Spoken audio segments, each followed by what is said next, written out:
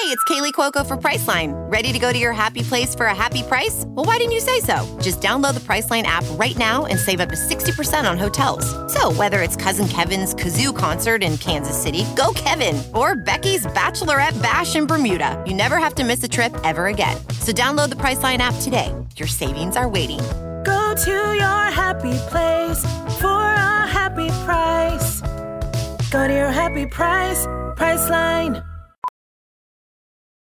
Welding instructor Alex DeClaire knows VR training platforms like Forge FX help students master their skills. There's a big learning curve with welding. Virtual reality simulates that exact muscle memory that they need. Learn more at meta.com/metaverseimpact.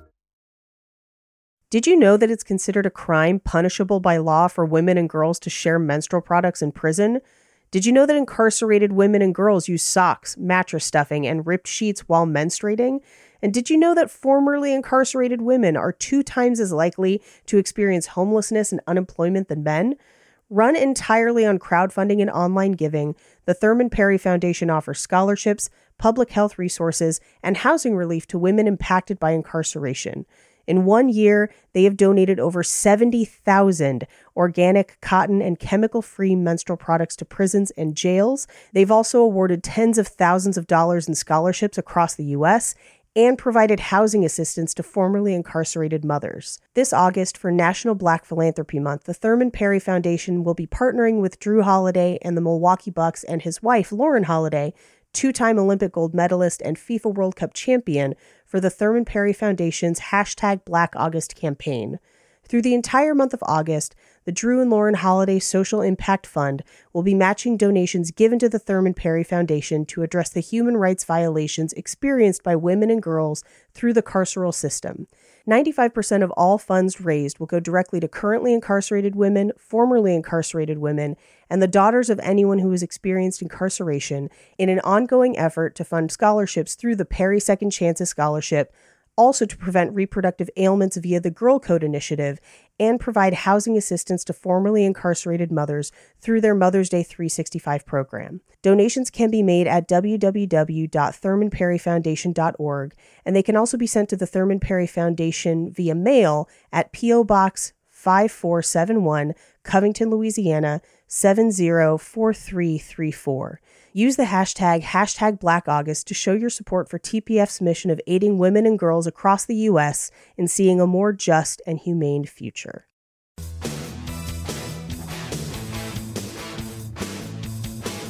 It's a show you'd endorse. Paige is singing, of course. And Mikey loves a woman with teeth like a horse. And Todd's getting winky blinky, cause RTV is simply irresistible. It's so fun, you complete us to completion.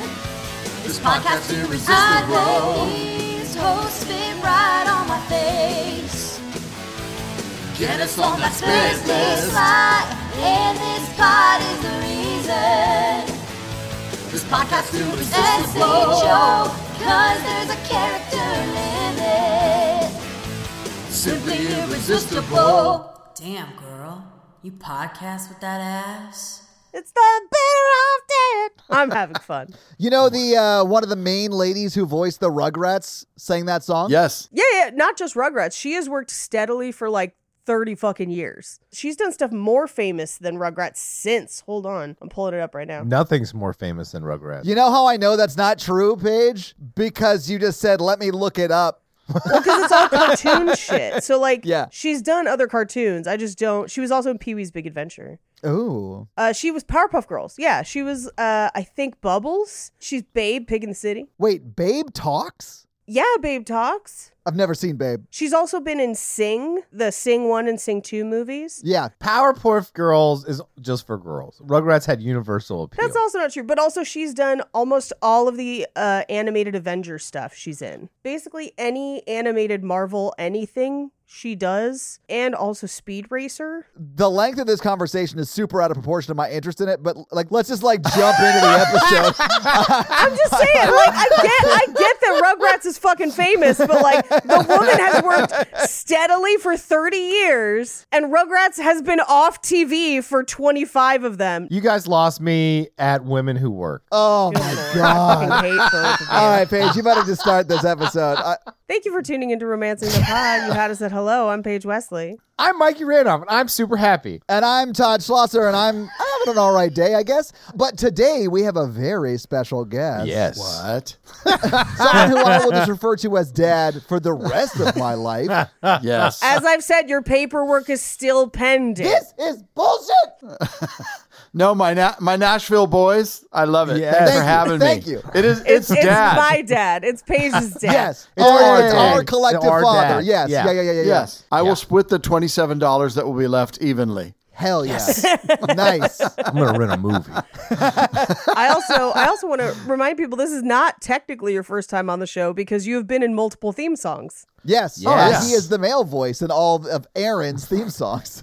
Yes. Correct. Yes, that's me. RTP. Yeah. Yeah. We probably should say that we did the movie Better Off Dead. All right. So when was the first time everyone saw this movie? Last night. Okay, Mikey, it was your first time last night? Yes, it was his first time. I bet you hated it. What? This No. is a Mikey movie. How could he not hate it? It is a Mikey movie. You're right. What this reminded me of the most is another weird 80s movie, romantic comedy that's currently not streaming, but I wish it was. How I Got Into College. I don't know if you've seen that. No. How I Got Into College is also Savage Steve Holland. Early fun fact. Is it? Oh, yeah. I have a lot of Savage Steve Holland fun facts for later, for sure. For some reason, I have seen How I Got Into College like 10 times. I've never seen Better Off Dead, but at the same stuff. They have like animated cutaway jokes and like weird other stuff. And I was like, this is just like that movie. I was like, I wonder if it's the same director or something. But It is. I laughed so hard when that kid got thrown off the mountain. Same. They murder a child at the emotional peak of this movie as an afterthought. He survives. I guess he does, yeah, but he definitely would have died in real life. Oh, yeah. I think he had to lift his head and say $2 so you knew that he lived, or else you would Yeah. feel bad about it. Yeah. It was really good. I was really worried about the premise after I read the synopsis. Of course. Understandable. Yeah. But they dropped that pretty early on. Yeah, or at least in every situation, he talks himself out of it, Yeah. and then it happens on accident. But every single time, he's like, this Yes. is not the answer. Yeah. It was so light-handed on something so dark. It's like, let's tell more jokes about how this guy tried to kill himself the whole movie. I mean, Yeah. my favorite one is when he's like about to hang himself in the garage and Yes. he's like, no, I haven't even been in New York. And then his mom just opens the door to get like the vacuum or whatever. That shit was so funny. His mom. Okay, so this felt like a older movie-sized Pete and Pete episode. Yes, Oh, okay. exactly. Yes. By the way, Yeah. as a child, something I also used to watch with Dad, Pete and Pete. Pete? Pete Yeah, and I Pete. love Pete and Pete. Fun fact, Pete and Pete was created by these people. Like, they not completely, there are other people involved, but Savage Steve Holland and Dan Schneider, who unfortunately turned out to be kind of a shitty, but like terrible guy. But in the 90s, they create most of Nickelodeon's lineup. So like, that's why it feels like Pete and Pete.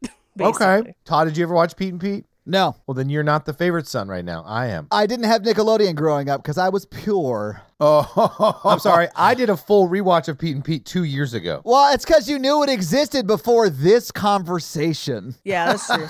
Pete and Pete is famous. It's like Oh, I'm sure it Rugrats is. It's just in a famous. blind spot because I was like, you know, when I was growing up, we just had like terrestrial antenna TV. Like we couldn't afford anything else. terrestrial antenna TV? Man, That actually is what it's called. Yeah. Like, I know we're making fun of Todd right now, but that is the correct term. There was a man that lived on my street, and you just held up 6 hangers, and we all paid him $5. That actually is also true. I didn't realize you lived in my street. I didn't realize you lived in an episode of Pete and Pete, because Well, that that- absolutely would happen in an episode of Pete and Pete. Todd, you should actually watch Pete and Pete. I needed the $5. But I liked it. It was silly. It was a silly movie. I liked it. I can see why John Cusack just disavowed all knowledge. Well, he came back around, and I will talk about it in fun facts because it actually ends up involving someone on our spit list. So we'll get to it later. Oh, boy. I love how Dad is not thrilled to hear you talk about the spit list. Whatever. If you like this movie, you will like Pete and Pete. It is very much the same energy. Well, I liked this movie the first time I saw it, although I didn't see it until later in life. I was probably mid-20s when I first saw it. So it was like a few years back. But I saw it with my girlfriend at the time. She loved this movie and was like, she really, really sold it. Like, you know when someone builds a movie up and you're like, sure, it's going to suck because how much they're talking about how great it is. And then she goes on to cheat on you. But it was before that. So like I still trusted her at that moment. And honestly, I really enjoyed it. Like the magical realism of it to me was wild. It's so great. You just never see that in movies. And I sort of really dug it. And I enjoyed it watching again today. I loved it. It's a really fun movie, but I understand like if you don't like the magical realism, and that's probably not the right term for it, but that whole thing. No, it is. If you're not into that, I can see why you sort of hate this movie. Like I get why John Cusack hates this movie or did hate this movie, but I think it's great. He should be proud of it because everything was crafted for funny. Yeah, everything in this movie. Every scene was like, how do we make this funnier? Yeah, and they delivered on it, I thought. His mom was... His mom and Ricky's mom. Two of my favorite characters in the movie. Could not stand them at all. It has raisins in it. Hello, Lane. How was your day? Beth broke up with me. Oh, that's nice. Like, I would say this kind of magical realism is also why I like Barb and Star. Yeah. Because it also has that just complete level of crazy, but it's still also kind of in the real world, but also has like a musical interlude in the middle of it. So not a musical interlude, Paige. That movie has a music video in it. Like it comes up with like with like the lower third of like who wrote the song and like the singer and the record label. It's wild. I love that movie. Yeah. Seagulls in the sand. Can you hear my prayer? Yeah, it's so good. I saw this in the theaters. Oh my God. I saw this in the theater. Yeah. Okay. And this and one other movie, That Thing You Do, where it would like when I saw this movie at the credits, I was like, that was perfect. Yeah. That's the best. It's just silly and stupid and still had kind of that weird realistic love. I'm a romantic. It's so sad. I love the RTP that we're doing it because there should be love in it. It makes it fun. But Paige and I were rewatching and some of the stupid riffs, like when he comes up to the table at the lunch thing and Lane is sit down with Monique and Schneider comes up and he just like grabs the kid's book and just hucks it and just shoves the kid away. It's just like when he tries to half jump for the balloon, every scene there's this little thing that just I was like, why didn't I wear Depends while I was watching this? It's so hilarious. God, love it. Yeah, I think you showed me this movie definitely as a child. For sure. That was my responsibility as a parent. Yes. I think you showed us this around the same time you showed us Johnny Dangerously, and it may have been on the Betamax. I know Johnny Dangerously was on the Betamax. I got Johnny Dangerously as a gift on Beta that my mom spent $89 for when they first started. $89 for Johnny Dangerously. So when was the first time you saw it, Paige? Like when did your dad show it to you? Excuse me. When did Dad show it to you? Again, your paperwork's still under review. I want to say that we went through like a period when I was like, maybe like 10 or 11 where we started watching like this and all the John Hughes movies at once. Because you showed us Ferris Bueller around the same time. Which is similarly kind of similar movie to this, but it's also that same time period and that same kind of feel. Yeah. I mean, I will say Ferris Bueller is probably more serious than this. Maybe not serious, but like there really isn't the magical realism unless you count the parade scene as sort of that. Well, and he's Ferris Bueller's, he's cheating fourth wall all the time. He's looking at the audience. Yeah. Whereas you're looking in on Better Off Dead and just watching it unfold. And it feels very real all the time, which is, I love it. Yeah. Even though it is madness. Like it's insanity. Like Food Gloop crawls off a plate in this movie. My dog broke out. Hold on 1 second. You guys are talking. Macy. His dog is insane, Dad. Every time I see a video of her, I am struck by how hilarious and unhinged her movements are. That dog is 5 squirrels that are powering each limb and a head independently of each other. Yeah. So you guys want to talk about it scene by scene? Yes, please. Let's get into it. We open on animated credits, which this is... I mean, there have been other animated credits, but it reminded me of the mannequin ones that were completely bonkers. These are animated by Savage Steve Holland, who is the director of this movie and does all the animation for this movie, including the claymation. Really? Okay. Oh, nice. Yeah, we'll talk about it a little bit more further into the episode because he's famous for a few other things and ends up in children's television, but at the time was famous for other stuff. So we'll talk about that later into the movie. Okay. We cut to a window and we get kind of a pan over of Lane, who is John Cusack's character, Lane's room, and it's just black and white pictures of Beth all over the entire room. His alarm goes off at 8 a.m. He wakes up with ski goggles on. Like on his face, not like around his neck. Face. Like he slept with them on his face. So like if he took them off, he's going to have like a huge ring around both of his eyes. Right. Yeah. And the black and white picture shrine, I almost want him to cut away and have a photo studio that he's developing. Who has that many black and white His closet's photos? like a dark room. Like it has like, Yes. that would have been great. Yeah. No, his closet has all the headshots of her wearing his clothes. I The love that. hangers. Oh. That's the mini ornament I have is those hangers. Yeah, you talked about it on of her face. Yeah. a recent episode. I can't remember which one it was, but It was Horror Virgin. Okay. It was about Gabe, who made Mikey's Catter Puppy. that's right. That's right. That's the one that came out today or yesterday. Well, here's how sick I am, too. There's a shot with all the hangers with the girl's face on them. And I laugh, and then just for a second, I'm like, oh, wow, what a nice walk-in closet. I know, right? Yeah, he has a big closet. It's a giant closet. That's a huge closet. Yeah. I know, especially in the 80s. Like, this is a big-ass house. So he gets into the shower with socks on. Classic. And then blow dries them later. I have to ask, because I'm not a skier, is that a ski thing? Absolutely not. No. Okay, all right. It's a thing you do when you layer correctly. I do that all the time. So my thinking was, like, ballerinas will get into the shower with their point shoes on to have them, like, form to their feet faster. Yeah. And I was like, is this a thing like that for skis that I don't understand? Oh, shit. It might be, Paige. I honestly don't know. I was don't just making think a so. joke. Those are the only 2 clean socks he has left, my friends. Yeah. Guess the rest of the story. That very well could be, yeah. He is in high school, my man. That's right. Yeah. He's a boy. Yeah. The rest of his socks are like now swimming out of his house. That's the problem. And they're very sticky. Y'all are nasty. They've got raisins in them.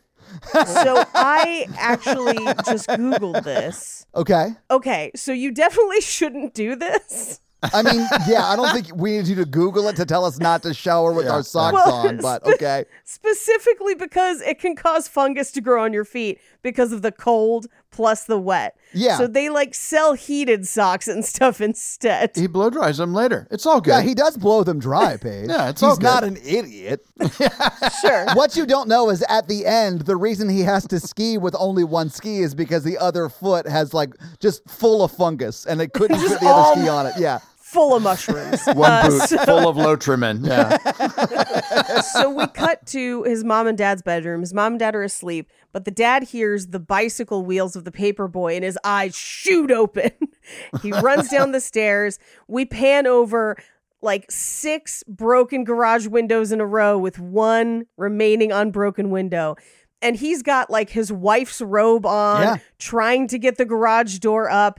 He raises it just in time as the paperboy throws the paper. It reminded me of that famous NES game, Paperboy. Yes. In my mind, when I was watching it today, I was thinking of Atlanta, which I'm probably the only one of us that watches Atlanta. No, I love Atlanta. The main character, Paperboy. It's Yeah. Paperboy. Yeah. Oh no! I was talking about the game where you break out windows with papers as a paper. Oh, do you really? Oh, I didn't yeah. know that was a thing. Yeah. Oh, all right. You're probably a little young for the NES Paperboy game. That's a little 8-bit Yeah. action is what we're talking about. Yeah. It's like a side scroller. Like it's an old school game. It's too much resource management for you, Paige. Yeah. That could be.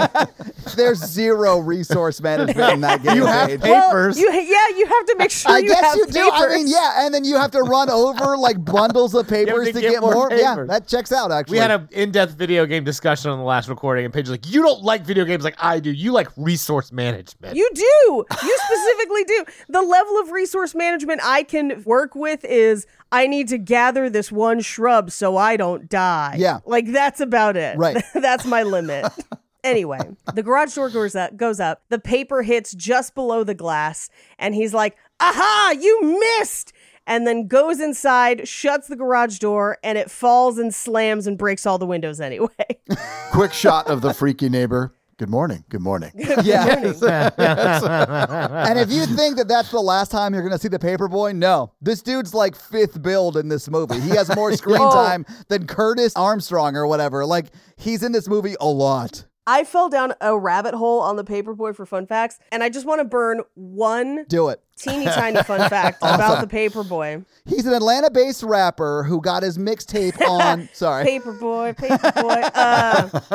He was 12 years old at the time. Okay. The actor's name is Damian Slade. So he did porn. Yeah, exactly. I was like, that's his name? Yeah. Not at the time. He waited till like the late 90s. He waited. Let's just say that. Yeah. I'll burn all the fun facts about him because it's real. He's cracks me up. So he was 12 at the time. His name is Damian Slade. He read the script, actually did read the script, and was like, I think I should play this kid like a serial killer who just hasn't worked up to killing anyone yet. He talked about this in an interview. Well, he was right. And that is exactly how he did it. So with that in mind, he had different headshots taken. Oh my God. So he brought in headshots of just him looking menacing in a leather jacket as a 12-year-old. And they were like, what the fuck? This guy's working the business, man. Yes. And then he, in his audition, delivered the lines, that monotone, that like, 20 papers, $2. And they were like, hire him now. Like, hire him right away. We better lock this kid down because he's going to be a star. Cut to 20 years later. He's not, but he did great in this movie. He actually, he ends up on the Wonder Years for a while. Oh, so does he does he? end up working Good for later him. on a little bit. That's great. But just the idea that he like showed up with menacing pictures and was like, my artist's secret is that the Paperboy is a serial killer is hilarious to me. Well, this is, rewatch for me. I've seen this movie a lot, but this is the first time I'm watching this kid, and I'm just like, he is freaking scary looking. Like, I'm an adult, and you'd be like, $2. And then I'm like, 10 cents for a paper? Pretty good. Totally needs a tip. This is cheap. He's delivering the goods. But also, how much has he cost them in windows? Yeah. That's true. He doesn't seem to care, right? There's no cost. They're not calling the paper guy. He's just afraid of the paper boy. Like, hey, if I don't give you a window to break, this kid might snap my leg. I'm not sure. I'm just picturing him throwing a paper at somebody and it hitting them in the leg and just snapping it off. Like, like you unroll the paper and it's like a brick, like inside the paper. Yeah, exactly. Oh God! And then you pick it up and you're like, stocks are up. Yeah. I want this. As an adult, he's going out for some audition for SVU or something like that. And they're like, so tell us what you've done. I'm the I want my $2 guy. All right, hire this kid. All right, kill the hooker in the alley. Go for it. Yeah, there you go. I want my $2 back. Oh, what is this? Grand Theft Auto? Oh. We've all been there. We haven't. It's too much resource management for me. So we cut to the kitchen where his mom is cooking breakfast, but it is blue bacon because she has boiled it because her husband didn't like it fried. This is the first of many dishes that his mom will inflict upon people. Yeah. So scary. I don't think bacon does that when you boil it. I don't think it turns gray. Okay, but it's not like, it was like teal. It was great. Yeah. Yeah. It was truly blue. Yeah. Yeah. But who doesn't like fried bacon? Like, what? When he said he didn't like it fried, I was like, that's dumb. Because of all the grease. Okay, like it's a cholesterol thing, I'd imagine. Yeah, but you can also just cook your bacon in the oven. Yeah. That's the way around it. Or do like turkey bacon or other substitutes. That's fine. I love turkey bacon. Do you personally know anyone who doesn't like bacon fried in any form? No. I do. Well, and I'm hit or miss because I don't love bacon texture depending on how fried it is. But turkey bacon, I'm kind of good no matter what. You mean fake bacon? Yes, but it's also delicious. I don't know. I don't know about that. I prefer turkey bacon. It's a little more blasphemy. chewy, but I like it. I like turkey bacon too, but I do prefer quote unquote real bacon. Anyway, so he's not going to eat the bacon. He sits down and you can see on one of the cereal boxes facing him that the coupon at the bottom is already cut out and the cereal's just falling out of it. Yeah. But he's like, what's Lane doing up? Because they can hear him upstairs showering with his socks on. And they're like, oh, he's going skiing for the tryouts with Beth. It's like a whole thing. Yeah. So he gets, the dad gets up. David Ogden Stiers, voice of Cogsworth, gets up to grab cereal out of the cabinet, and every single box has a hole in it. And all the cereal spilling out of it because they don't have like the bags to hold the cereal in. Right. Which like blew my mind. Like they would have had to take the bag out, pour the cereal from the bag into the box after they cut it out to do that, right? I don't know that they always had bags. Dad, do you remember back in the day, did cereal always have an interior bag? Yeah, Dad. Do you know? Do you know, Dad? Yeah. Wait a minute. Let me take the Wayback Machine. No, as a kid, I remember Cheerios just being a box and Cheerios, and then the wax paper came later. Oh, okay. But I mean, like when I was 10, there was bags. So when I was like 5. Yeah. So like when trains were invented, they moved over to bags. That's right. Just after electric lights came on, I noticed the bags because the lights could work. My favorite, though, is somebody in set deck had to set this up because the cereal pours out of them as he takes the boxes out, which it would have fallen out as you were cutting the hole. Yeah. So somebody had to load all those boxes and then funnel cereal into them so it would fall as he pulled it. My favorite one is the last one that he pulls where he says, "What in the name of all that is holy?" And as he gestures with it, we get like a rainbow cereal through the scene. So good. Somebody worked hard on those cereal boxes. Yeah. Mad props. Respect where it's due. Mad props department. Mad Props would be the best name for like a prop company in Hollywood. Is it this point where we see the coolest guy in the whole film in his leopard pajamas, or is that later? Oh, no, that is this. So Badger is in his leopard print robe, cutting out all the coupons. I think if there was different sizes of this, it would be so difficult to source. But I think RTP should most definitely, as part of their Patreon offering, eventually offer leopard pajamas. It's a must. I feel like it's a hard sell. Not everyone's into animal prints, but I do love that Badger has no lines in this film. Yeah, but he's on screen for conservatively 65 minutes. Yeah. Oh, yeah. Like he's in the whole movie, says nothing, and also hooks up with, I have to assume, 7 30-year-old women. Like, what is happening in this movie? Which that part does not age well, but the part that I love is that people talk to Badger and he reacts as if they're just not there. Like in this scene, David Ogden Stiers walks over to him and is like, "Could you not wait till we finish the cereal?" And he stops mid-sentence because Badger has not even acknowledged his existence. Yeah. I love that it cuts to Badger and he's just there filling out one of the things that they cut out of a box, not even paying attention to his dad who's like mad at him. Yeah, nothing. I just think if the Paperboy and Badger ever like meet and become friends, they are going to be like this city's Rippers. Yeah, like 10 they're years. full Dr. Evil is what we're looking at. Well, yeah. Because Badger's already building lasers. Well, and a spaceship at the end of this movie he takes off from his bedroom page. With household items. Yes. So Lane comes down. He's not going to eat breakfast because last time he got so nervous he threw it from the chairlift and had to buy a guy a new hat. He heads out the door, and as he does, his dad's like, "I need to talk to you about this car that's on our lawn. So next time when you get home, that's what we're talking about." Yeah. The most dad way to do it. Memorandum. I'm like, memorandum. I'm hating your dadness right now. Stop it. As that's happening, Monique, who we've not met yet, but the girl across the street is watching through the window. We cut into her room and she's kind of unpacking her suitcases, and Ricky and his mom come into her room. And this is where Ricky's mom introduces her to Ricky. She is their French foreign exchange student that's going to be staying with them. And as we see almost immediately, this is a horror show. Like, Ricky is just mainlining nasal spray. His mom is like, if we redid this movie, his mom should be played by the most like loudest, most obnoxious drag queen. Like, We need like a ginger minge on Coke for his mom if they ever redo this. But yeah, she's just like, Ricky, come meet Monique. Just I love how Ricky walks like barely into the room and then turns around and walks out, and then she yells at him again. Like he's just so like painfully shy around him when he first meets. It's so funny to me. I think Ricky and his mom are terrible in this movie. They're like bad people, but I feel like Ricky is crushing what he's being asked to do. Like he's so like. He doesn't have a line for like the first half of this movie, but his physical comedy is very, very funny. And then when he does have lines, he's great. He's a bad dude, so you're not supposed to like him, but he's so good. Yeah. It's a masterclass in showing, not telling. Because he is embodying Ricky the entire time and getting laughs on no lines.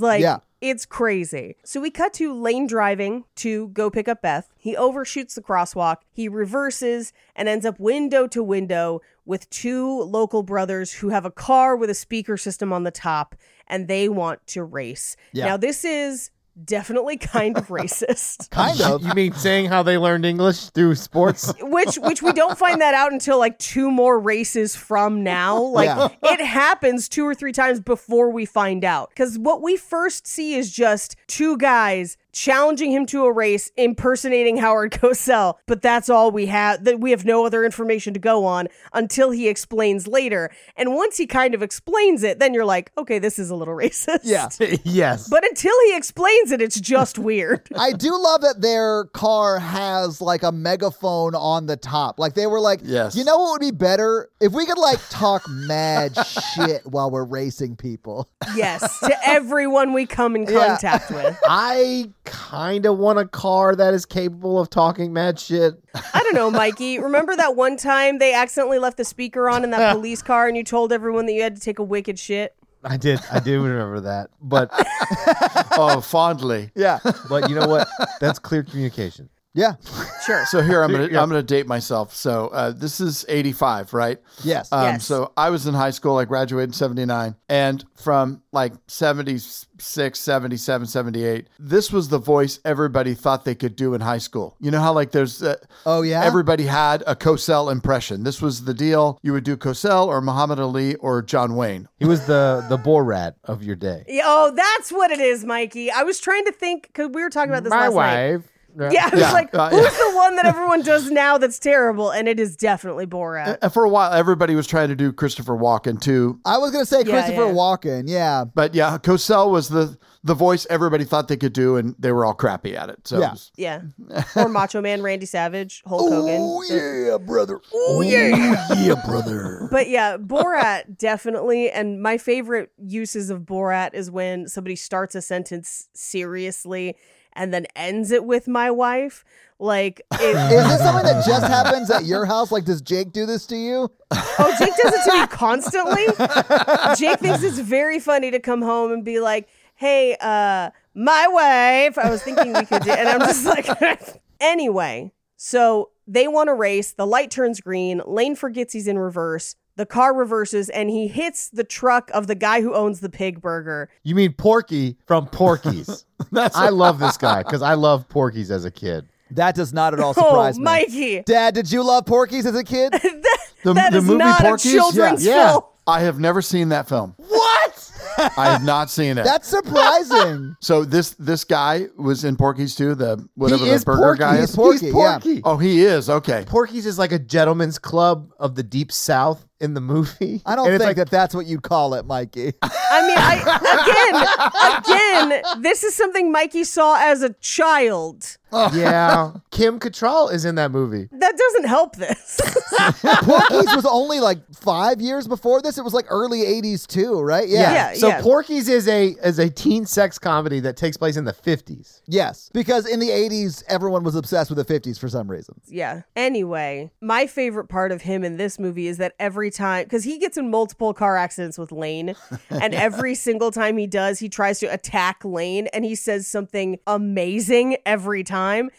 And it's different every time. So this first one, that's pretty much how he is in Porky's. He like attacks the teens the whole time. It's great. Because in this one, the first accident, he says, "I'm going to activate your dental plan." All right, Paige, he tries to feed someone to an alligator in Porky's. Oh. Just like Pearl Like in Ty the West's movie ex. X. Yeah. And John Cusack is in the front seat, just like, with his foot. He's making Wario noises while kicking his foot out the window. Yes, it's great. I think it's probably more correct to say that Wario makes Porky noises, but that's fine. True. Yeah. Timeline wise. Right. So we cut to Beth and Beth's house. This is the first time we've actually met Beth, but we have seen her face a lot because Lane's room is terrifying. Right. So we get to Beth's and she has a giant 8x12 of Lane that she's taking out of a frame and replacing with the new guy who we have not met yet, but his name is Roy Stalin, is the character in the movie. And she's on the phone with a friend and she's like, yeah, if he asks me out, of course I'm gonna go. I mean, he skis the K-12. Well, Lane, I mean, yeah, he had to buy the guy a new hat last time. So like she's retelling the story of him throwing up from the chairlift. I honestly, the first time I saw this, when she took John Cusack's picture out and put Stalin's picture in, not like Joseph Stalin, but the guy, I was like, wait, she's going to date a 40-year-old in this movie? Because he's old. He conservatively looks 40 in this movie. He was not a teenager when this is filmed. I actually found some really interesting facts about him for fun facts too. I mean, Curtis Armstrong was also like 13 years older than like John Cusack when they filmed this. Oh, yeah. But that tracks because he's been at that high school for 7.5 years. That is probably my favorite line delivery of anything Curtis Armstrong has ever said. And that includes when he was on Harmontown yelling agony while they were playing D&D. Shit was hilarious. So we cut to the top of the mountain and Stalin's at the top. He skis down. And at this point, this turns into like an X Games level ski movie.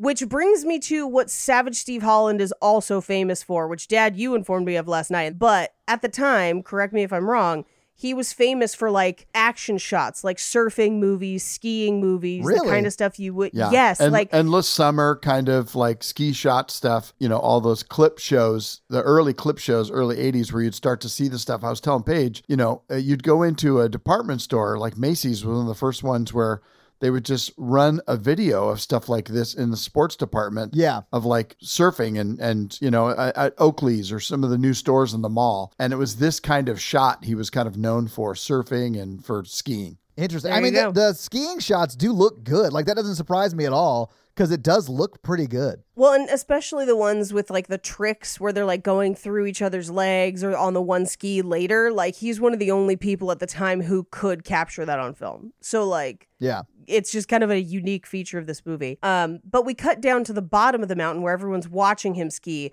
which, correct me if I'm wrong, how much of that, I mean, I guess in the Olympics, it's kind of straight down, but I always picture like other mountains, like you couldn't really tell if somebody's like, it's not really a spectator sport, is it? It depends on the ski slope that you're on. I've been on some where like you sort of like ride around the mountain, but a lot of like the more difficult ones are pretty straight down. And like, and that's sort of what they're doing. The K-12 is like the hardest run ever. So like that sort of made sense. They didn't turn into slalom. What is it called? Slalom.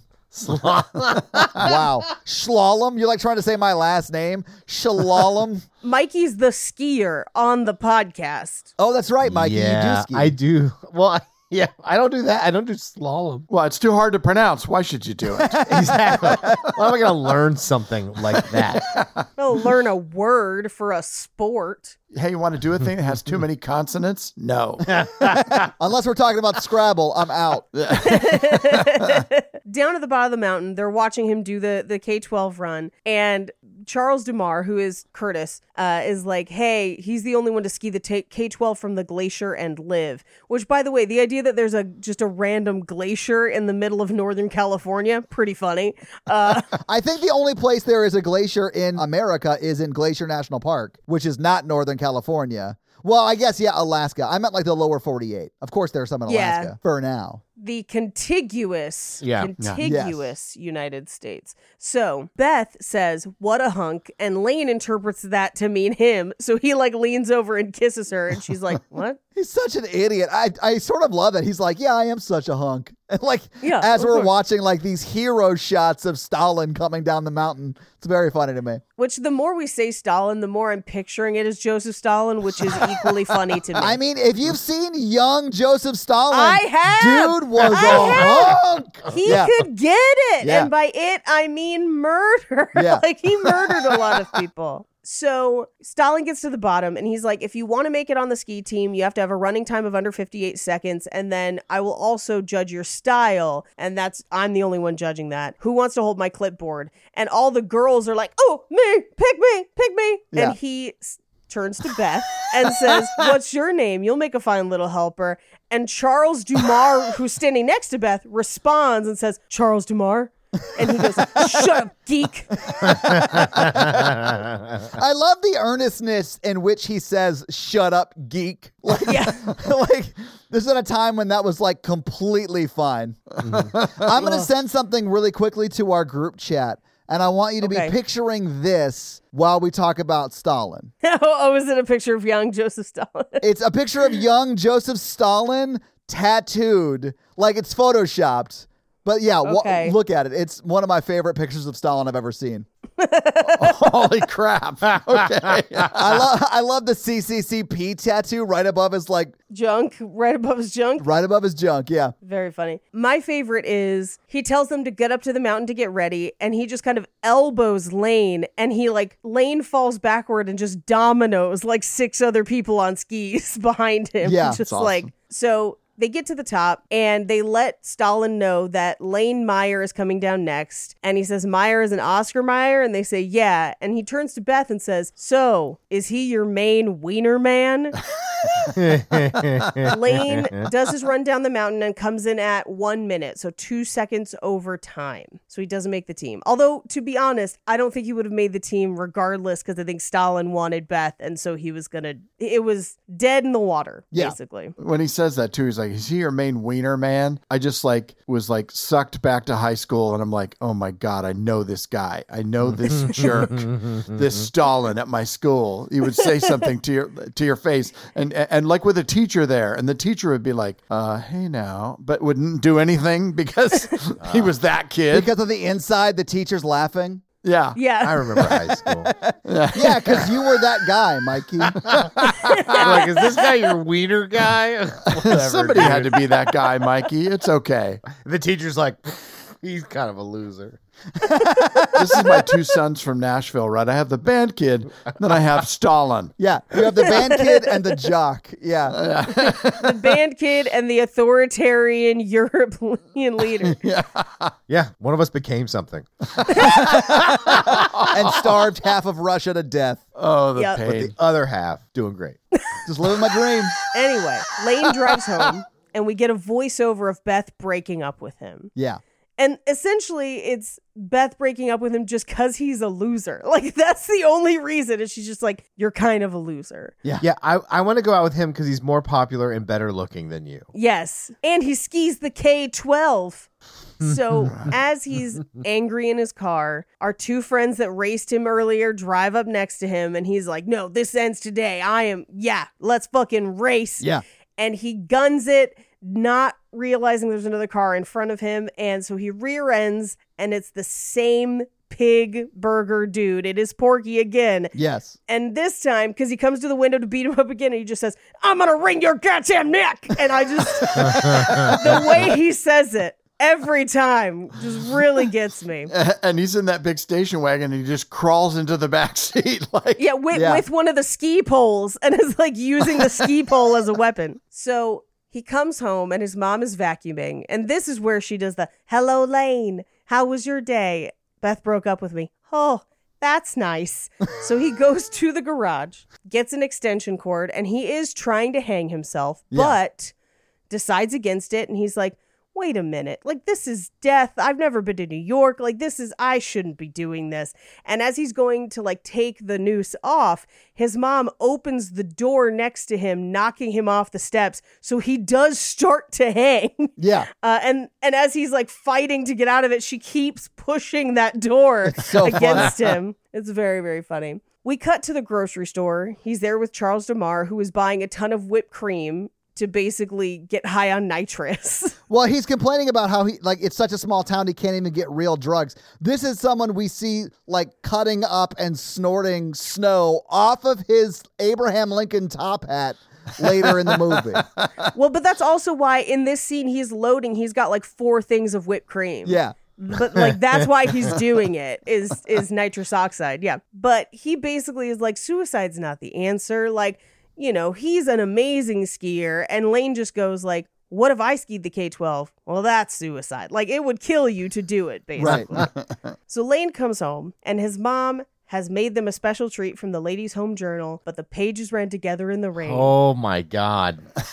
But she put raisins in it, and you like raisins. This is the grossest quote-unquote food disgusting. I've ever seen on film. When it crawls off his plate and crawls my away. God. When she's scooping it, I'd like to know, what did they really make it out of? It looks Jell-O adjacent. I mean, it looks... Like gack. Like clear gack. It does look kind of like gack. It's got the consistency of silicone caulk. Like if you have a bunch of silicone caulk that you've squeezed out of the tube, that's the consistency that it is. So I don't know exactly what you would do food-wise to do that. It could be toothpaste, like something like that, because it's kind of that consistency also. Was it Saturday Night Live that had the Caro syrup commercial they did? Like it was... They were drinking it like that. Ugh. Like clear, disgusting. Caro syrup is a little thinner, but they may have combined that with some starch, like cornstarch or whatever, to get that consistency with raisins in it.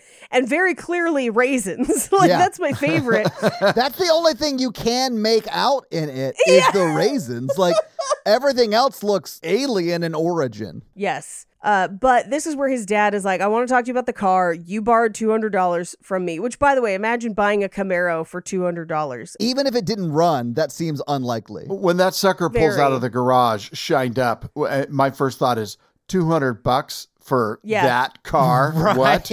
You killed it.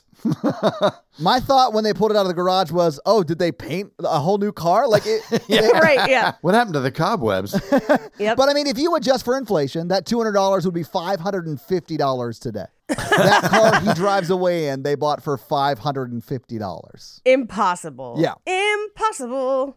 And you nerd. We revealed that he bought it because Beth said it was tasty. Which it is. Beth is not wrong all the time. Mad props for Beth on this one. Yeah, a broken Beth is right at least twice a day. I don't know. It's not even food, so I don't get it. I think it's tasty in the way that our modern day prophet Fergie would say, where it's T to the E to the S-T-E. Wait, hold on. Testy?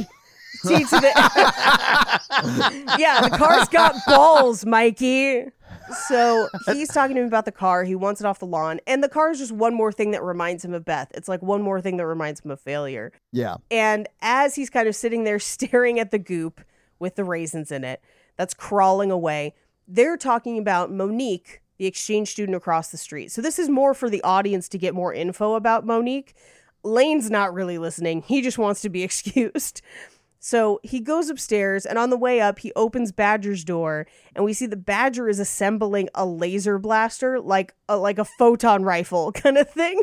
Yeah. And instead of answering anything Lane says, he just turns around and fires the laser at him, missing him by like a foot, and Lane jumps out of the way and leaves, and Badger just goes back to tinkering. Yeah. I mean, he blows up like a boombox or something like that. Like it's the box for the laser blaster. Oh, okay. Yeah. So we cut to Lane is laying down looking at a picture of Beth, and he's like, I remember the first time we met. And we see him playing football in a park, running, and he kind of like stops and smiles and then looks down and reveals that he's run through someone else's picnic and has their plates on his shoes. Both of his shoes are like, they have to have like taped those paper plates to his shoes or something. It's the best. Yeah, it's so funny. And then he just walks over to the table where Beth and her friend are. And you have to imagine like the plates are still on his feet. Yeah. Love it. But he and Beth sit down and she kind of rubs her nose, and we get internal monologue for each of them where each of them is thinking that the other one is telling them they have something in their nose or their ear. Yeah. And so they end up like cleaning their ears and rubbing their nose at the table because they're self-conscious of one another. I remember thinking this is just totally real. In high school, I totally remember this. It was always, is there hair sticking out of my ear? Somebody said to me one time, bats in the cave. I'm like, huh? Bats in the cave. And I'm turning, and there's this girl, and it's like, you know how your mind goes, oh, bats in the cave means there's a booger. Yeah. And she, hey, aha. And then you're like, have the itchiest schnoz ever. You almost want to rip your nose off to make sure there's nothing hanging on it, you know. But always self-conscious, right? High school, come on. Yeah, absolutely. Love this. And then they're eventually she's digging in her ear. She's checking her hair like she's got ticks or something. It was so nuts. Very funny. Lane wakes up and he has a note in the middle of his face. And it just said, "We had to leave. Please feed the cat, Mom." So he gets up to feed the cat. He grabs the cat food box, which of course has a hole in it. I'm also curious, what coupons are you getting on the cat box? I think it's could go every along with the box in the cereal house. box. Yeah. Like, what's he sending away for the cat coupon? What do you get for that? I think maybe the shuttle at the end is just powered by cat food. You just get catnip. They just send you catnip. Yeah, and he's like, "I'm going to smoke these ladies out New Year's Eve. What's good? Let's go." He does make a bowl of it, man. Yeah. He gets so close to eating it too, man.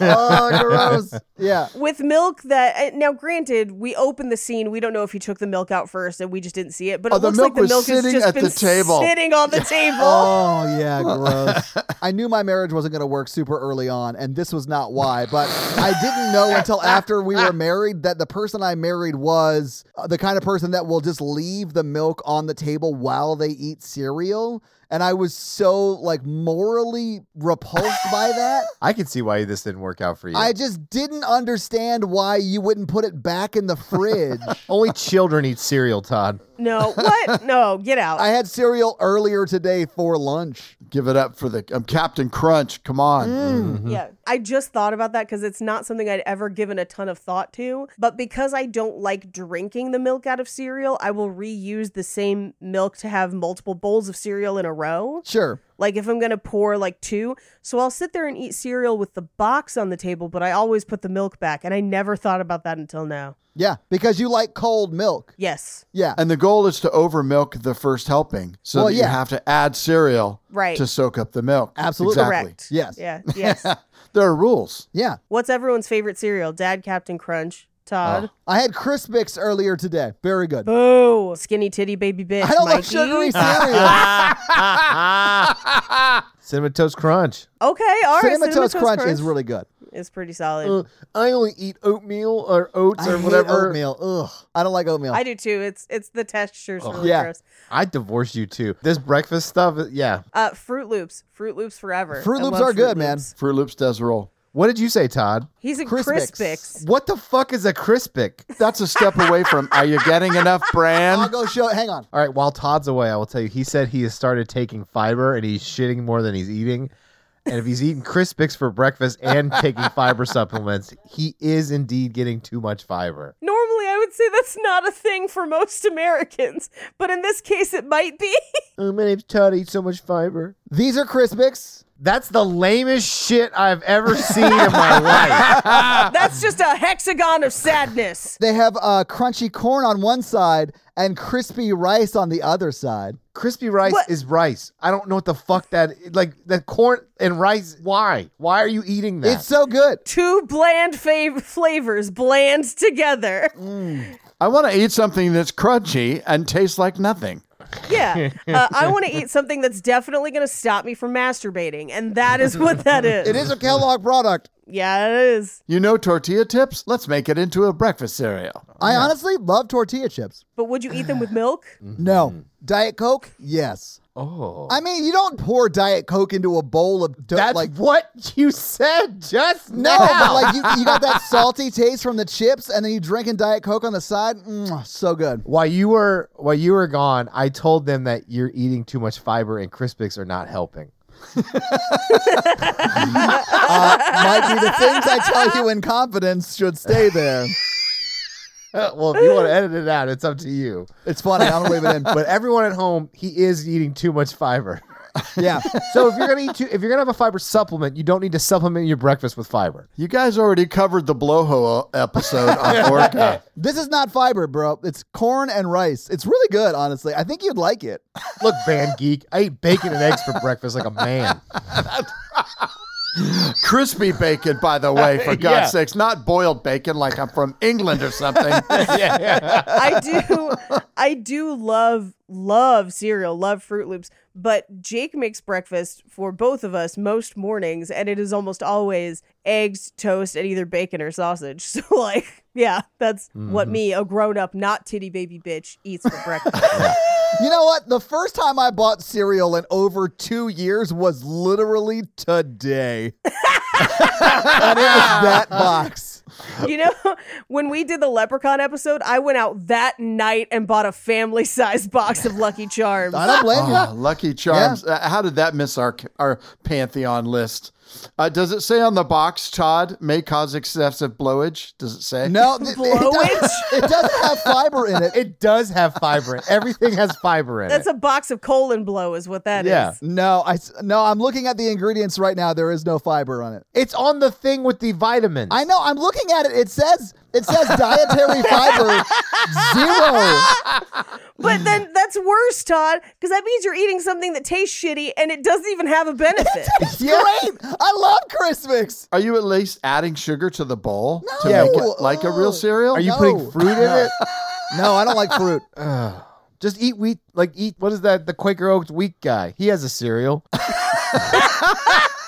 You mean oatmeal? No, the giant wheats. You know? Shredded wheat? Shredded wheats. shredded Yeah. wheat. Shredded wheat's gross. Frosted mini wheats, Frosted though, mini wheats dude. are good, though. You ever had those big frosted ones that you could almost get into it and ride it in the water like a boat? In college used to buy the big ones in college and eat them dry like a snack, like take them as a cracker to class. That's what nature bars were before they became a thing. Yeah. I am going to grab some Diet Coke. I'll be right back. Yeah. Because I talked about it. Tortilla chips in Well, we've really unpacked why you divorced. Thank you for that. I did say that was not the only reason. But she would eat first, and then I would have warm milk for my cereal. It was the worst. Warm milk is so gross. Ugh. All right, back to this movie. So, he almost eats cat food when the doorbell rings and it's Paperboy. Come All on now, about it's that Paperboy. Yeah. And Paperboy wants his $2 plus tip. And he is not going to give him the $2. Yeah. And the reason he gives him is that his little brother got his arm caught in the microwave, and then his grandma dropped acid and hijacked a bus full of penguins. So it's a real bad time right now. And just slams the door in his face. And in that moment, the Paperboy realizes what he has to do is kill John Cusack. I now know who I must kill. Yeah. Yeah. The garage windows were just the gateway drug. Now it's real murder time. He like activates the Paperboy by slamming that door. So this is where we get a shot of him driving, and the radio in the car is playing all breakup songs. So it's Breaking Up Is Hard to Do, then She's Gone, 50 Ways to Leave Your Lover, Hurt So Bad, and then back around to Neil Sedaka's Breaking Up Is Hard to Do as he throws the stereo out of the car. I love that. He like lofts it out the window and you see it land and slide. I was like, that's very funny. And as it's landing and sliding, these are the kind of things that happen in a movie and you don't care because they're funny. Yeah. But like the music is still playing out of the device. And it's like a record player slowing down. Yes. Yeah. But I remember seeing this for the first time and I just thought, this is such a great joke. Because if you're like, how did he get the radio? Never mind. Yeah. It's just for the laugh. So we cut to school and it's his math class, and it's this like theoretical physics level lecture. Oh, when everyone's super into it, they're like, it's like math is cocaine and they're like addicted. Like they love Yes. their math class. Yeah. I was definitely this like John Cusack's character with all of my homework in high school. Yeah, well, where he opens the note with gum, like And it just says, do list, do homework. homework. I'm like, oh, I did it again. I do love that the note said do homework. By the way, I'm getting another handful of Crispix because they're so good. When the bell rang and the kids got sad that they had to leave math class. Yeah. Well, and Charles DeMar's got the fetal pig. And the teacher says, as everyone's like, oh, the class is over, he's like, don't worry, kids, we'll do all this tomorrow. And make sure you memorize pages 39 through 110 for tomorrow's lesson. Not read them, memorize. What's even funnier, and I listened for it this like when I watched it today, was as they're leaving the class, you hear someone say, that's like twice the triangle. It's amazing. I didn't hear that. That's hilarious. But yeah, Charles Dumar's got the fetal pig that he carries around for most of the rest of the movie. Yeah, I do love that in the class he's like trying to wake it up. He keeps tapping on the glass. He's like shaking it. Yeah. But the math teacher is like, who wants to come up and show their work? And everyone's like, oh, me. Oh my God, pick me. And except for Lane, who's hiding behind that piece of paper. Yeah. But he calls Lane up anyway. And as Lane's writing on the chalkboard, we get a flashback to him and Beth losing their virginity. The condom breaks. And he's like, I'll buy you a new one. And she's like, I knew one. I don't want it. We cut back to the chalkboard, and he's drawn like a pregnant cat with an arrow that says baby. Yeah. But if you look at her drawing that is supposedly correct, it is somewhat similar. It's like a small circle on top of a big circle. The only difference is John Cusack's has a tail and cat ears. Yes. and of course the baby pointing at the big circle, the belly. Yeah. It's the little things that make me happy. But he like screeches the chalk, the first screech. Yeah. And it just cuts to the classroom. Everyone has a stand-up wig. Yeah, the whole their hair's class. like straight up. Yes. Yeah, it's so beautiful. So as the class is leaving, off to go memorize twice the triangles, Charles Dumar stops him, and he's like, hey man, I'm going to help you. I've been going to this high school for 7.5 years. I am no dummy. So he's talking to him about it. As they're having this conversation, Monique, the French exchange student, is checking in with the teacher. I'm assuming to get her schedule or whatever. Sure. But Charles Dumar is like, how about playing your sax again? And he's like, do I have another option? He's like, the K-12. Make a gnarly run like that and girls will get sterile just looking at you. Which, is that a good thing? I don't think that's a good thing, right? I mean, it depends if you want kids. Yeah. I'm sorry I'm a good skier and therefore you can't have a family. It's like Dr. Manhattan or something like that. Just like, don't get too close. Mikey, you should quit skiing is all I'm saying. I can't do it one-legged, so. Well, how about three-legged? Definitely. Is that what the kids are calling it these days? Don't make me take these boots off. I want to eat Crispix off your naked body. So many crumbs. Mikey, I'm not saying anything, but I do want to point out that this is the family planning size box of Crispix. You're going to eat Crispix off my naked body? Let me take my cat eye glasses and set down my steno pad. And then we can eat Werther's Originals for dessert, Todd, because you're an old man. Honestly, Werther's Originals pretty much slap. I'm going to be honest with you. You know, a walker is kind of just like a sex queen on the ground. So, you know, it's almost 3:47. We should get dinner started. Anyway, the teacher is like, can you stay behind? I'd like a word with you. I've been thinking of taking out Beth, which, by the way, teacher, student, all bad. Like, yeah. I don't know when those laws came into play. It should have always been that way, Mikey. I think it always He's was. into Crispix, she's into Fruit Loops. It's not going to work out. Was this originally filmed in Mississippi? What's up? I don't know. Maybe. If this was originally filmed in Mississippi, they would have been cousins. I always assumed that this part with the teacher and Beth was like the magical realism stuff. Like, yes. No, I've seen other 80s movies with this exact plot, and it was not a comedy. Oh, you mean the Nightmare on Elm Street movies? Yeah. Oh, yeah. That's right. Ooh. But that was a dream sequence. I guess it was. But Nightmare on Elm Street 2, right? The best Nightmare on Elm Street? Yeah. Yeah, the one where a bird explodes. Yeah. And he goes to a sex club with his teacher. Right, but that's a dream sequence. Sure. But they went as friends. Quote unquote. They went as friends. He was like, is that Crispix in your pants or are you happy to see me? No, there's a lot of 80s movies with inappropriate relations. I mean, there's a lot of modern films. Yeah. There literally is a TV series on Hulu that came out in 2021, I think, called Teacher, about a teacher who has sex with one of her students. Yeah, but that's not played in a good way. That's played as like that's bad. Oh, yeah. It destroys both of their lives. Like, it is a dark show. It's great, but it's dark. I'm talking about like we have done romantic comedies where like, that's her math teacher though. So when I was a freshman in high school, one of our teachers got fired for dating and then 2 years later marrying one of his students. Ugh. Tale as old as time. No. I would love to tell you that he was like newly graduated, but I think he was like 35 at the time. Oh. Yeah. And she was 18, which is the only reason he didn't go to jail. But yeah. Grooming much? Yeah. Oh, Better Off Dead, a funny movie, went suddenly dark. Well, in between that and Badger's room of sex workers, yeah. Oh, He man. didn't pay them. He just picked them up. He read a book how to pick them up.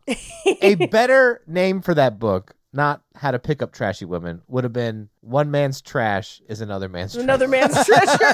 By Tucker Max. Oh.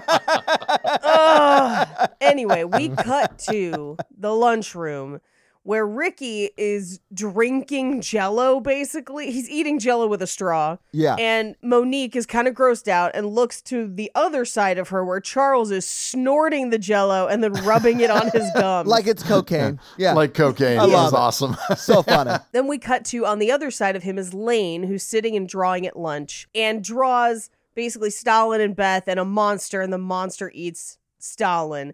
And we look over at Stalin, who's playing a song on the guitar badly. And the only part we hear of the song is, "Since I met you in first grade." And he's wearing a white jumpsuit, like almost dressed like Elvis. Yeah. Yes. I think it's like a ski suit. That's what I assumed too. But Elvis did love his ski suits. That's a little known Elvis fact. If I know one thing about Elvis, he definitely played in the snow. He was known for cutting his coke lines in the shape of a lightning bolt so he could take care of business in a flash. And There it that's is. not true. It's just a joke for anyone who's been to Graceland. Okay. Or has seen the revolvers he bought his bodyguards Yes. that had the taking care of business logos on them. And the one that he gave to Ronald Reagan. Yeah. My mom says that movie is pretty good. Oh, really? The new one? Really? Lisa and I were like, who's going to see this movie? Well, Todd and his Crispix, he would see it. But Dad, rude, Dad. Baz Luhrmann, I'll be there opening night. I mean, in all fairness, Elvis was the Eminem of his day. True. According to my mom, his wife tried to get him help, but all the doctors fed him drugs or something for tour. I listened to a whole synopsis from my mother. That is actually probably very true. That's also likely what happened to Marilyn Monroe and possibly why she died. You know what Elvis really needed, though, Mikey? More fiber in his diet. He could have used some fucking Crispix is what he needed. was there some Crispix product placement in that Baz Luhrmann epic? I feel like Todd just brought this up to make us think that we needed more fiber so we don't die on a toilet. Yeah. But let's be real. If I die on a toilet, that's the funniest shit I'll ever do. Literally. Literally. Oh, there it is. The dump of death. Anyway. The poopy pass on. Yes. To the great beehole on. Nice. Anyway, so he's talking to the cartoon version of Beth, and he's like, I don't know why you picked that guy. He's such an asshole. And she's like, well, you're a loser. And he's like, no, I could date anybody. How about her? And he points to Chris Kremens, who dates the whole basketball team. Who looks like she's like 38. Oh, yeah. She's a full-blown adult in high school. And Yeah. she gets up to go get a milk. Well, dating a whole basketball team makes you grow up fast.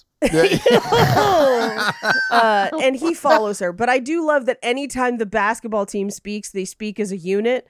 And they're just like, Yeah, well, they grown as a unit. I don't think they actually have any real lines. yeah. So he grabs somebody else's skates, pays someone for skates, goes in to get milk behind her. And he's like, I skate, you skate, we should skate together. And she's like, you're a creep. No, thank you. And as he tries to skate, he slips and grabs her clothes and like pantses her whole outfit. So she's in her underwear in the middle of the lunchroom. It was awful. I super hated it too. Yeah. Oh, you're both terrible. That's where you're like, hey, this pause button works perfect. No. Pause is way better now that it's not VHS pause, where it like Yeah, warps because it a he little uses bit. the lines. Yeah. I like that because it looks like they're moving. Hey, pause it on the SP mode. It looks like she's dancing. So the basketball team immediately beats him up. Yeah. He goes outside, and as he's like trying to fix his bloody nose, he sees Beth driving away with the teacher. Which is super creepy because we also know that Beth's with Stalin, but like whatever.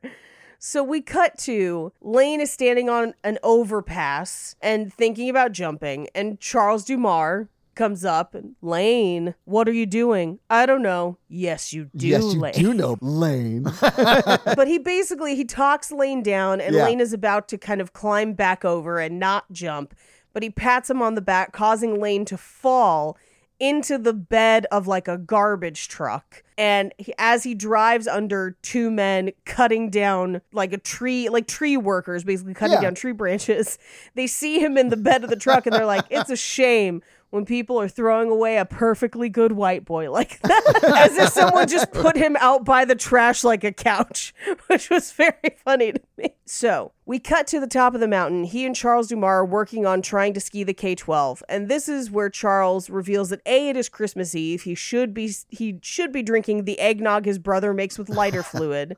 Yeah. But he's also snorting snow because it's pure snow.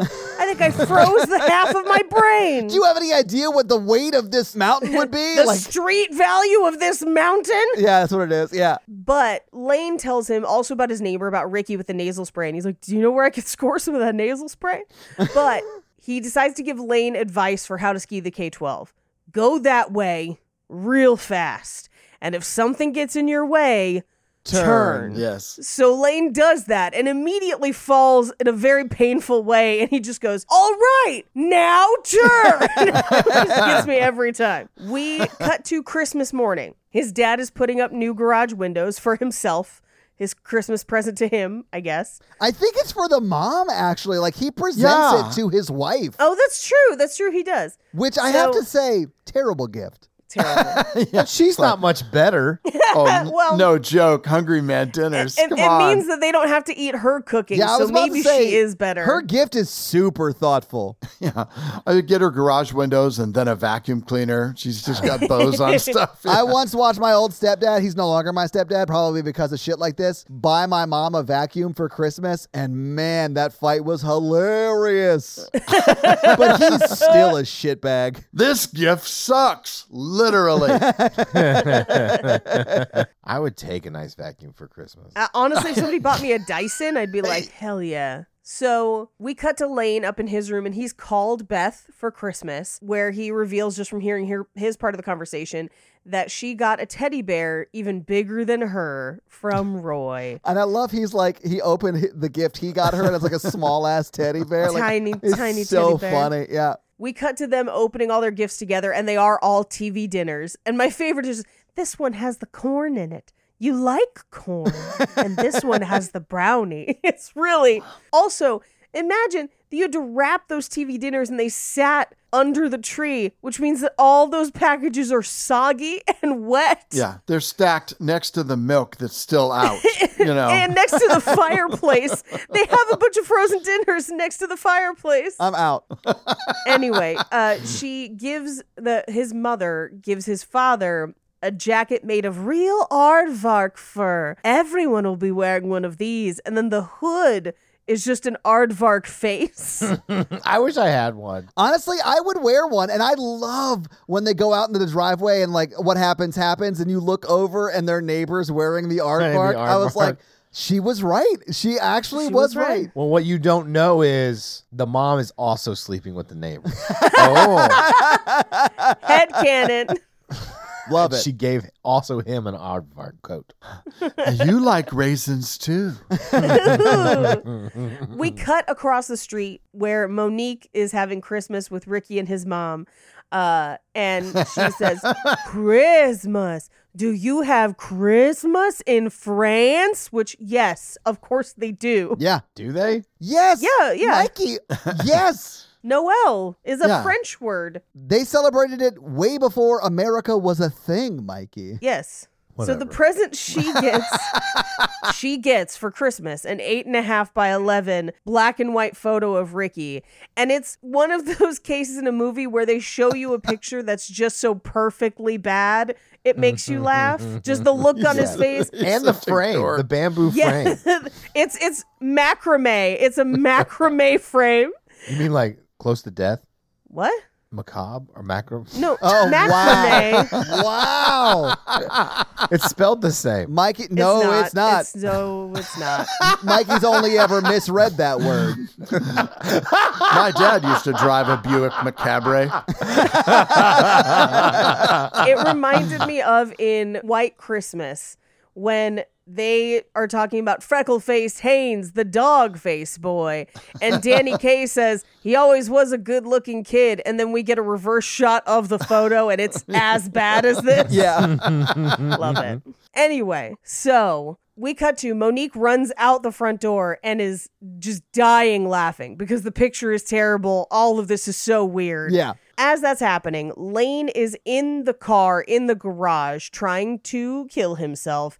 And he's talking to the bear. And he's just like, little bear, why are you so small?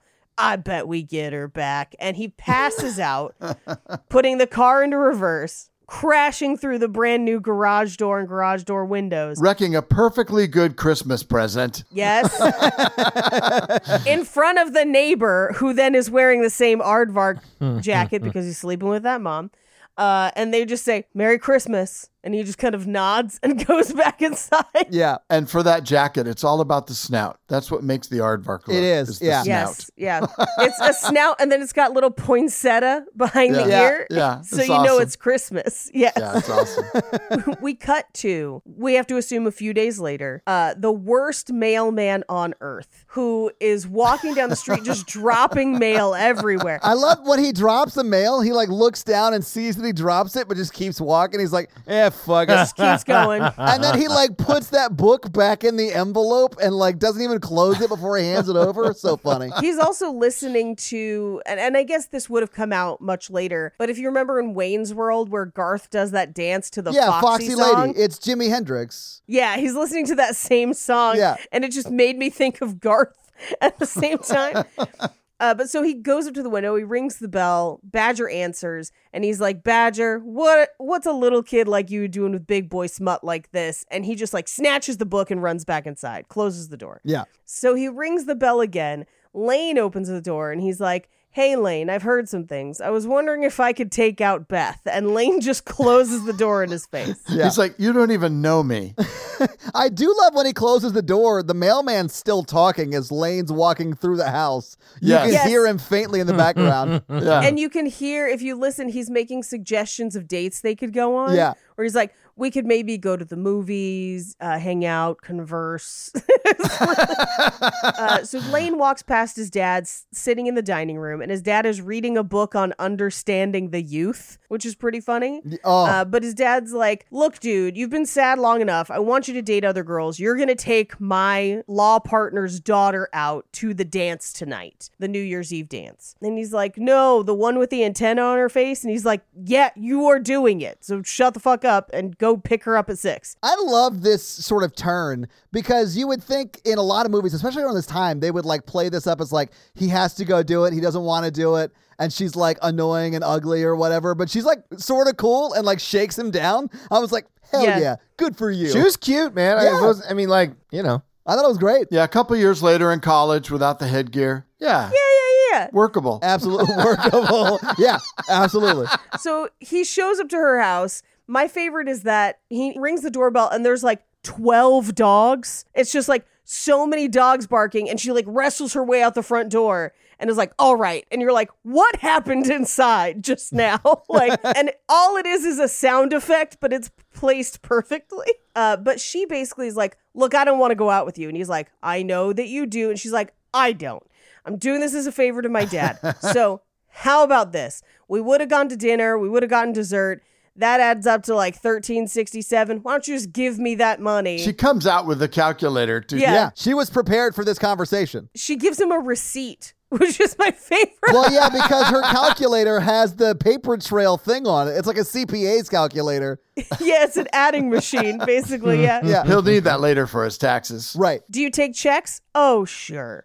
Like, yeah. So funny. Meanwhile, Badger's reading the book that he got delivered in the mail earlier that day. We cut to the dance where the future voice of Tommy Pickles on Rugrats and also a bunch of other things is singing as the musical act at the dance. Is this the same night? That's the same night. It's got to be, right? Okay. Yeah, it's just later that same night. It's the New Year's Eve dance. Got it. So we cut to him sitting next to Charles at the dance, and Beth and Stalin come through, and Stalin leans in and says, "Nice date. You better shave her a little closer before you kiss her goodnight." And then Charles Dumas laughs hysterically, like harder than anyone expects. Yeah. Which is basically this has shaped my roast battle philosophy. And it's that if you laugh at jokes about yourself, it does rip them of some of their bite a little bit. It makes it feel like everyone's having fun and it doesn't seem as hurtful, so it doesn't land as hard. But he specifically laughs at them in this scene until Stalin just kind of walks away like, what the fuck? But then for the rest of the night, he keeps finding them and laughing about the joke again, and it is priceless. I love his commitment to that bit. It is so funny to me. So good. But yeah, the next time anyone tries to bully you by making a joke like that, just laugh crazy hard. It immediately takes people off guard. It is the perfect thing to do. It is a great defense mechanism. You make me want to have a cow. I mean, don't say that. They'll be like, I think I need to call HR. So Ricky arrives through like a fog machine to the doors of the dance. The doors fly open almost like... But then he's alone and then has to go back out into the fog and drag Monique in. So it's like he has this entrance and then it's like, hold on a second. Gotta go. So he drags her to the dance floor and he's like dragging her around the dance floor. Not so much dancing as much as just like forcibly moving her like throughout the dance. Yes.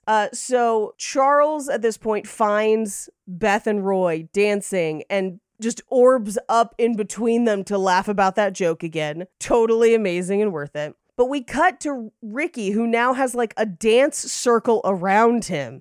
And he does this whole like build-up dance where he's like, dance, dance, dance, dance, back up, everybody, back up, dance, dance. And then he runs and jumps and like belly flops onto the floor. You mean dies? Unconscious. He just dies. Yes.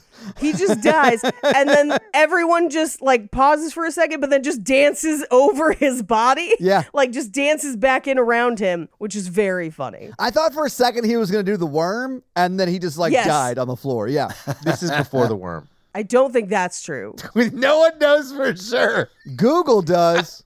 Yeah, I was going to say. The worm was performed in shows in the 1970s. Yes. And was popularized widely during the 80s funk period. Mm-hmm. Nailed it. And continues to be associated with breakdancing. Yes. So Lane leaves the dance and Monique follows and kind of knocks him over. And as she helps him up, they handshake for a long time. And Ricky comes running out of the dance room with a balloon and sees where Monique is. So he runs over to them, but loses the balloon, runs for a second thinking he's going to catch the balloon, gives up on it, and then goes back to Lane and Monique. Yeah. It's so funny because it's just in the background. Like if you aren't looking for it, you don't see it. But his little jump is everything. He jumps like an 8-year-old trying to capture that balloon. And that's what I mean. Like he has his first line of the entire movie in this scene, but he has not spoken yet at all. So he could be an 8-year-old. Like you have no idea. But like his little jump is so cute. I loved it so much. Yes. And he comes out and his first lines are like, Monique, where were you? You shouldn't worry me so. And you're like, what did he just say? Super creeper level. Instant creeper. And then he's like, we don't want to keep Mother waiting. She's going to pick us up on the other side of the school. And basically Lane is like, you go find Mom. I'm going to continue my conversation with Monique and then, holler when Mom is here. And so he and Monique get to talk for like a second. And by talk, I mean he talks at her. She still does not speak English. When Ricky's mom pulls up and is just like, Monique, why weren't you at the front of the school when I told you? So she gets in the car. They drive away. As Lane goes to walk back to his car, who should show up but the paper boys? Paper boys always get that paper boy. They are chasing him en masse through the shadows. He runs to his car, and then we get a really crazy contra zoom as he goes, keys, because he can't find his keys in his pocket. Little Hitchcock zoom on there. A little push in, is that hill in the fog? I just had this flashback because it was the same kind of time period. That reminded me of the scene of Karate Kid when they're all, after he does the shower thing, right? And he runs out on the hill and then all the skull dudes are chasing him. But it was like, is this the same hill? Like, did they film this in the same spot? It is filmed in very close to the same spot, and Karate Kid came out the year before this. Okay. But also, The Warriors came out in 1979. Came out to play. Yeah, come out to play. That movie is bonkers. Yes. It is. It's very similar to some of the shots in Warriors. So, yeah. So, Lane does make it back to the house. He runs inside, and he's like, they're after me. They're after me. And as he does, his dad is still reading that book on the youth, and he just highlights the word paranoia. Yeah. It's great. So he runs up to Badger's room, where Badger has just like 6 or 7 women in his room. Yeah, he's entertaining some ladies for the evening, yes. Right, with some champagne. And he just kind of slowly backs out of the room and closes the door and leaves. And I want to say, I'd have to do this on a rewatch, but like he's holding champagne, and I'm thinking there's like a lava lamp in the back. Like there is. Oh, for sure. Like he's set it up for the night, you know. He's in that leopard robe, very much like a Hugh Hefner, and he's sitting on one of their laps, but she has him on her lap like a kid, like you would have a child sit on your lap. Well, he is a kid. What's your wish for Christmas, Badger? Oh, it's very funny. Anyway, well, I mean, it's disturbing. It is, yeah. We cut to the next morning where Badger is flipping through a set of instructions for building your own space shuttle out of household objects. So this is clearly going to be his next thing that he's building. As he's doing that, in the background, the mom is cooking, and there's 3 tentacles and a claw like coming in and out of the cooking pot. Yeah, it's insane. I don't know. I love seafood. I don't love to see my food do that.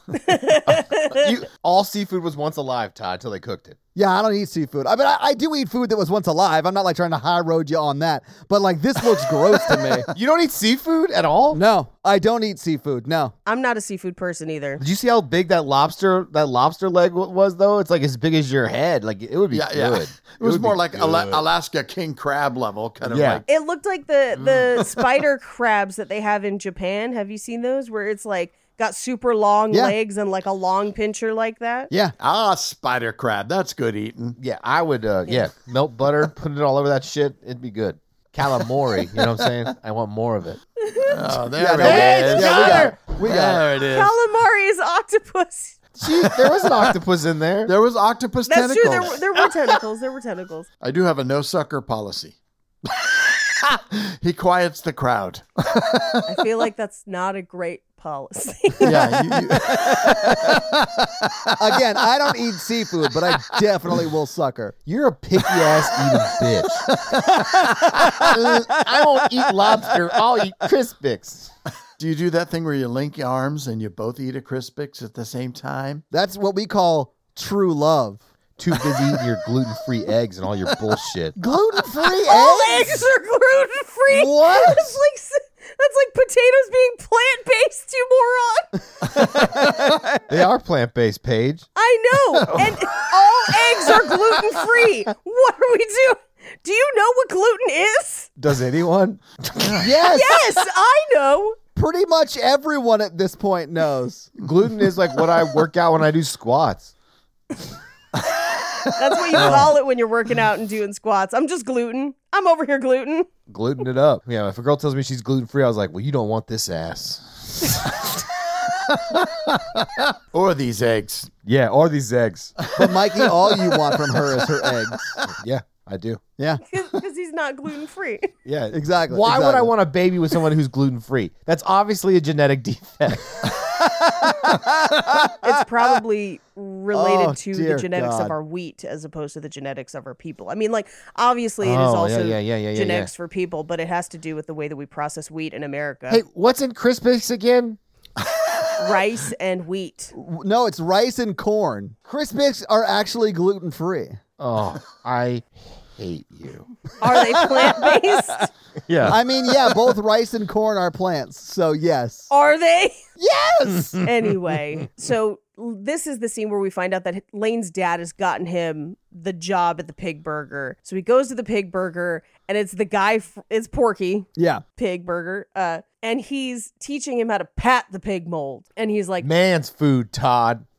Push the pig mold? No, pat the pig mold. And he puts his cigar out in one just for so gross. And dunks his dentures in a soda. Just like, and then pops them back in. Oh, just like tortillas and Diet Coke. Now, is he trying to work off for like the body work on this guy's car because he's run into him twice? We don't know. It doesn't establish it. I thought it was more that his dad got him a job to get him out of the house because of Beth. That he was like, you got to stop dwelling on this, maybe. I mean, that makes sense to me. I don't know. Anyway, he gets the keys to the establishment, which is going to come into play later. Yeah. And instead of doing the job that he was hired to do, pushing the pig molds and whatnot, he creates a giant mega burger, and we go into the claymation music interlude portion of this film. Oh my God, yeah. Set to Van Halen's Everybody Wants Some. Yep. With the claymation total Eddie burger, guitar. fries, all of it. It's perfect. No notes.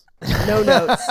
But Porky comes back in only to find Lane having burned all the burgers and imagination dancing around the kitchen. And so he throws him out into the dining room wearing the pig burger hat, which I would kill to have one of those hats. They're hilarious. So great. They're so funny. But he lands right next to Stalin's table, who's like, Buenos dias, Meyer. Wah, wah, wee, which is like the worst pig impression ever. Step up, Stalin. Step up, Stalin. Joseph Stalin does a better pig impression than that guy. I bet he did. Joseph Stalin was an unhinged megalomaniac. I bet he did a great pig impression. And I bet it didn't matter if he did or didn't, because unless you said he was the best, you were probably going to die. Oh, yeah. It could have been terrible, like your chicken impressions at the end of every Cult Podcast episode. But I would have been required to be like, yes, very good impression of pig. So we cut to Lane going to pick up a broken ski, and the guy's in like a body cast. Yeah. And he's just like, yeah, I got that ski you asked for. What did you do? Oh, I skied the K-12. Just like clearly. Yeah. This is the one thing in the film I'm laughing because I'm just thinking the filming part of it. And so they've put him in a body cast where his arms are frozen. Right. And he has the ski laid against him. How did he get it? And Lane is behind the counter, and there's a realization between the two of them. I think they just kept the shot because they realize he can't hand it to me. And Lane basically is like knees up on the counter to go get the ski. And I think later they were like, yeah, just keep that one. You know, it's a small bit of the film, but I know it's like, hey, how's he going to hand him the ski? Nobody thought about that until the cameras were rolling. It was like, oh, crap. He's just going to have to reach for it. So we cut to Lane comes home with the new ski, and the TV is on, and Barney Rubble is on the TV and asks if he could take out Beth. Hey, Fred. So Lane throws, I think it's like, I forget what he throws, like one of his boots or one of his shoes or something, and it hits the TV perfectly to turn it off. Yeah. He walks into the garage and finds a mason jar full of paint thinner and tries to find matches. But before he can, his mom pulls him into the dining room because they have the neighbors over for dinner. So now it's their whole family, plus Monique and Ricky and Ricky's mom. And because Monique is there, Lane's mom has made dinner Mondu. French fries, French dressing, and to drink Peru, which is just Perrier, which is very funny. But this is where Ricky's mom is like, yeah, she doesn't speak any English, but she and Ricky have been speaking the international language of love.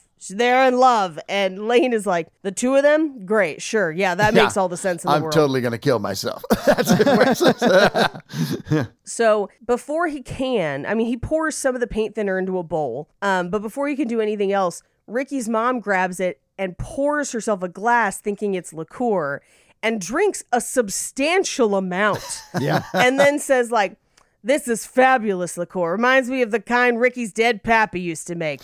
God bless him. And goes to light a cigarette, and the dining room explodes. Like the front of the house explodes. It's the best way to end a meal. Yep. But we cut to Lane, Ricky, and Monique in the car going to school. That's what happens if you eat too much Crispix, by the way. Yeah, fiber explosion. You lose your dining room. Again, 0 fiber in Crispix. Just a heads up on that. So there's no gluten, there's no fiber. What the fuck is in Crispix? Not flavor. The 2 ingredients I've said the entire time, corn and rice. The only time I'm going to eat a food made of only corn or rice is if we are in a famine. Honestly, try it. It's real good. I'm not gonna. You're a prisoner in a gluten-free household who doesn't know how to live outside of that prison. And that's okay. We have gluten stuff here. I mean, yeah, are dogs gluten? No, No, never they're mind. plant-based. So we cut to Lane, Ricky, and Monique in the car on the way to school the next day. And Lane just says, gee, I'm sorry your mom blew up, Ricky. She'll be okay. She just can't eat spicy foods for a while, which is how they just explain it away. But as they're headed to school, the other car with the 2 guys that like to race comes up beside them. And Ricky's like, we should not speed. That's not a thing. Right. But Lane explains why they have the speakers. And it is kind of racist. If you had never explained it, it would have been equally funny and less racist. But the explanation he gives is that the brother that uses the loudspeaker learned to speak English by watching The Wide World of Sports, and that's why he speaks like Howard Cosell. Yeah. Well, and they both have the yellow jackets, too. That's perfect. Yes, which is pretty great. So they race, and he ends up, like, racing, but ending up swerving to avoid nuns with a boombox, which is pretty fun, and construction workers, and they end up like crashing up a ramp and falling into like a makeshift like hole that has ducks in it, like a little duck pond. So we cut to school. They did make it to school at some point, and they're sitting at lunch, and Lane has gotten lunch for Monique, like they're going to eat together. And if you look at his tray, it's all Twinkies and Ding Dongs. Yeah. That's it. There's nothing else on that tray. Hell yeah. And this is where Ricky walks up to the guy sitting next to them, grabs the book that he's reading, and then just throws it like fetch. So the guy runs to get his book, and then Ricky just sits down where that guy was and immediately steals Monique's Ding Dong and eats it. Because he's the worst. Yeah. He's terrible. As they're sitting and eating, Stalin comes up to be a dick to Lane again and to kind of hit on Monique because he's gross. And Monique shakes up a Coke and sprays it at him and then pretends to not understand because she doesn't speak English, which is great. Yeah. Yes, the best.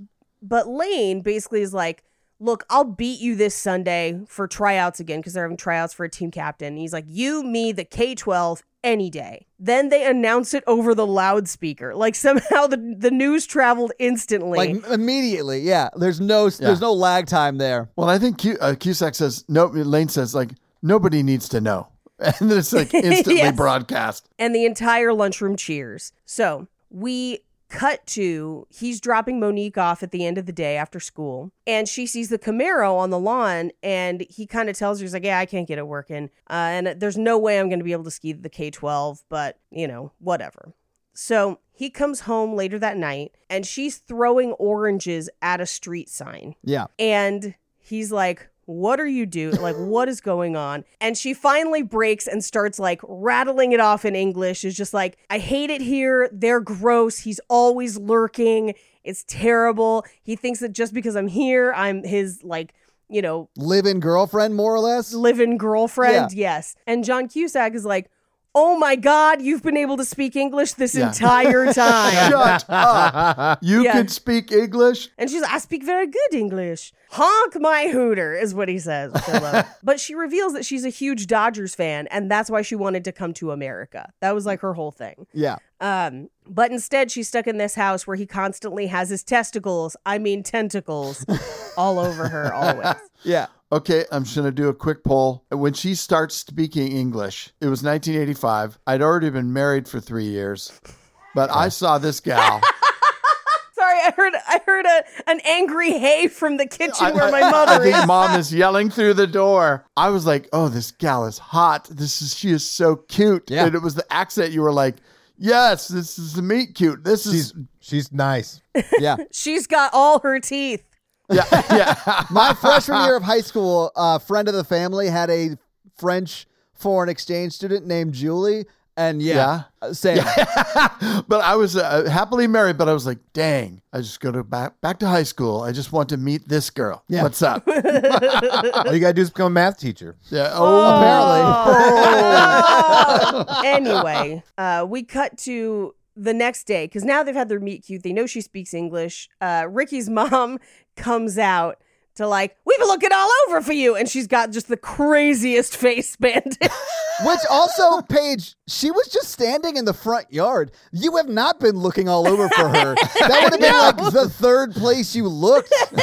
How big is your house? I know. You could not You would find look her. in her room, in the living room, and then front yard. Like, And under Ricky's right butt cheek. You would look. So we cut to the next morning and Lane comes out and she's working on the Camaro in the driveway and she has managed to get it running. The movie yada yada yadas over how she was able to do this, but she did. yeah, you know the French are like master mechanics, right? Yes, that's exactly how they beat the Nazis in World War That's II. right. Ouch. First of all, you know how reliable French cars are. They're not. But Do secondly, the French even make cars? Renault. Peugeots. They make Peugeots and Renaults and a couple others. Yeah. Okay. The guy who photographed Aquatic Life? No. That's Jacques Cousteau. Wait, do you mean like Clouseau? Like Inspector? Like the Inspector Clouseau? Yeah, Inspector Clouseau mobile. Okay, so I texted Jake because Jake texted me that he had woken up from his nap because I'm at my parents' house right now, obviously. Yeah. And I texted Jake and I said, we're shaming Todd for eating Crispix. And he texted back, my great granddad loved those. They're so good. They're so good. Oh, so busted, Todd. There's going to be one person out there who is like, I also love Crispix. What a nice box of cereal. Todd's like, it's almost time for fall. Peanut brittle season. Yay! Wait, okay. But peanut brittle is delicious, and I've made peanut brittle, so, whatever. I'm going to get a So letter in the good. mail that said, I used to love Crispix in the Great War. Please do older movies on RTP. So Have you heard of Buster Keaton? I like some of them silent films. Okay, so they work together. They get the car running. He tells her about Beth and kind of what all's going on, and then remembers that he has to ski the K-12 tomorrow. And she says something really fun, which is, I think if you get a little taste of success, you will find that it suits you. Basically, like, you just need to win one. And then I think you'll have the confidence to win the rest of them. Yeah. So they take the Camaro out. They come up on those guys that they race all the time. And this time they have like their girlfriends in the car eating lunch with them. And they all pull on helmets. It's so dumb. It's so funny. But they win the race. The girlfriends leave the car, which is very funny. We're going to go date Stalin, too. Yeah. He skis the K-12. But Stalin's so old, like he is enjoying the Crispix. Like he is that level of old. He's way too old for everyone in this movie. Yes. Bring it around, Todd. We cut to Lane and Monique at the top of the K-12, and she's like, it's easy. Just go that way really fast. As something gets in your way, turn. And so she immediately does it like it's nothing. And he immediately falls. But as he slides past her falling, he's growling. Like it's making growling noises. Yeah. Does no one else growl when they fail stuff? My husband kind of does. I do. I can see that. So she's bilingual. She's a good mechanic. She's a champion skier and has a good pitching arm. Yeah. This is a catch. She is, yeah. But she's French. Oh, negative 40 points. I don't know, man. Fucking snail-licking bastards. She's a 10, but she's French. I'm still in. I'm still in. Are you kidding me? They have lower inhibition. We'll talk about this later. Off the. Lower inhibitions? We will not. Someone who eats Crispix does not Needs need to all worry the about inhibitions. inhibitions. Yeah. Lower inhibitions means you're going to shit your pants for all the Crispix that you're eating. Yeah. Anyway, we cut to them skiing together and they fall and they're about to kiss, But Charles Dumas skis up and he's like, everyone in the state of Northern California is surrounding this mountain, so get the lead out. That is all. And he skis over one of Lane's skis. Yes. But Monique gets up and she's like, go beat this guy and make it quick because we've unfinished business, language lessons. And he's like, oh, you're going to teach me French? Because he's a boy and he's stupid. And she says, no, international language. So they kiss. And then she says, kick his ass. And as he goes to ski away, he realizes that one of his skis is broken. And also, who should come out of the woods but Paperboy, always get the Paperboy. Yeah. $2. They're skiing after him on bikes. So Roy's at the top of the mountain alone. He's like, I don't think Lane's going to show up. But then somehow, even though Lane has skied down the mountain, he appears again at the top of the mountain. Yes. But on one ski. And now they're both skiing down the K-12, trying to avoid the Paperboys. As someone who has skied, this long sequence of one-footed skiing looks very, very hard. Yes. It's super impressive, though, right? Like, I was blown away. Yeah, somebody did do it, too. Yeah. It's a real stunt. Yeah. So as they're skiing, Stalin, like, whips the Paperboy with his like ski pole, so funny, causing the Paperboy to fall off a cliff, Mac and Me style. Just I love it. Yeah, and he falls for like, I don't know, 200-300 feet for sure. Yeah. Oh yeah, so far. Yeah. But he appears to have landed in snow, and he's fine because he kind of like sits up and he's like, $2, but that would have 100% killed you. Like, you've been instantly dead. His serial hate protected him. Right. I do want to point out that if you adjust for inflation, that $2 is $5.51. He's been trying to murder John Cusack for 3 weeks for $5.51. Yep. Wild. It made me remember, do you guys remember when we did Frozen on Horror Virgin and they were trying to... Do I remember the perfect film Frozen? Yes, of course I do. Where he jumps off the ski lift? Yeah. Yeah, it's like 3 times that height that the Paperboy falls and is like, I'm okay. No, it's like 20 times that height, man. It's like 300 feet. The dude in Frozen, like, straight legs it from 30 feet and breaks both of his legs. Yeah, just like, crunch. He doesn't even roll. He didn't roll. I can't rehash that film. That was the episode where I told the story about coming up with the Abraham Lincoln. Yes. And that literally was on the front page of Reddit, like, yesterday. Yeah. It was yesterday. Terry in the That's Facebook bonkers. group made the Abraham Lincoln. I'm going to assume a professional photographer. For food. I know. Yeah, and like just crushed the recipe. And he and his girlfriend made it and then ate it. And he took some amazing photos and put it on Food Porn Reddit. So I know you know what good breakfast looks like. Yeah, I come up with presidential themed breakfasts. So what president is Crispin? Definitely Bernie Sanders. No, he's never been a president, though. It's 2024. Is this Crispix? Oh, we can only hope. No, he's too old to run again. We can't. I know. William Henry Harrison eats Crispix. Frozen was also the movie where we established the rule of like, don't go on trips that you weren't invited on. Yeah. Like, if she hadn't been there, it wouldn't have happened. It wouldn't have. Anyway, so now that they've gotten rid of the Paperboys, they ski down the rest of the hill. Lane is on one ski, and he and Stalin basically tie, but Lane is on one ski. So they're just like, clearly the guy on one fucking ski. The angle's not great, but Lane technically wins by like a foot or something. Yeah. Everyone surrounds him. Beth is immediately trying to get back together with him, and Monique sees it and she's kind of sad. But before she can even do anything, Ricky and his mom show up and they're like dragging her back to the car. But also the Racing Brothers show up and they're reporting on it like it's a news channel. Yeah. And they're like, do you have anything to say? And he just says, language lessons. And they're like, a confusing comment. From a man who knows how to ski. How to ski. So crazy. So he runs after Monique, wrestles her away from Ricky and the mom, and then ski pole sword fights with Ricky until he knocks him over onto his own mother. I loved the ski pole sword fight because it's like, how could this get crazier? Oh, Yes. yeah, this is how.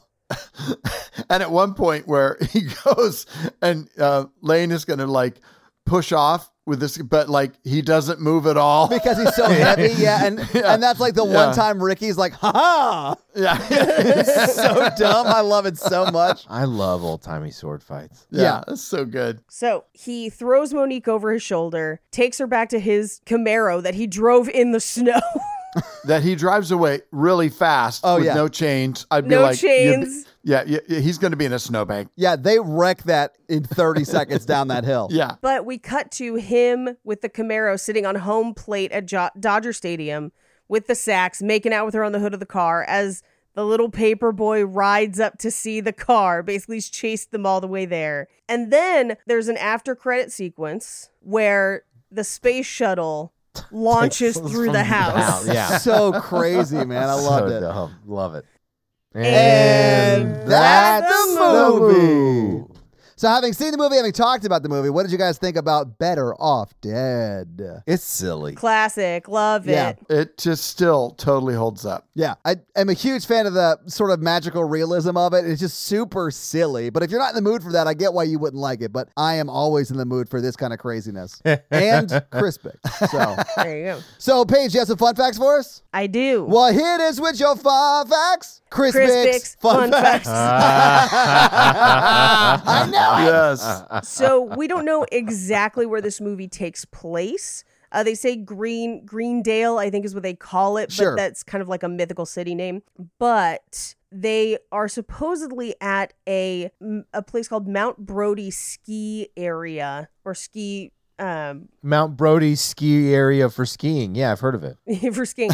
And it's since closed, it seems. The parking lot looked like Bear. That's like up above Sonora is what it looked like to me. Yeah, the script says Mount Brody, but Mount Brody is in Massachusetts. But the ski area is supposedly in Northern California. It did look like Big Bear, where we've been snowboarding one time.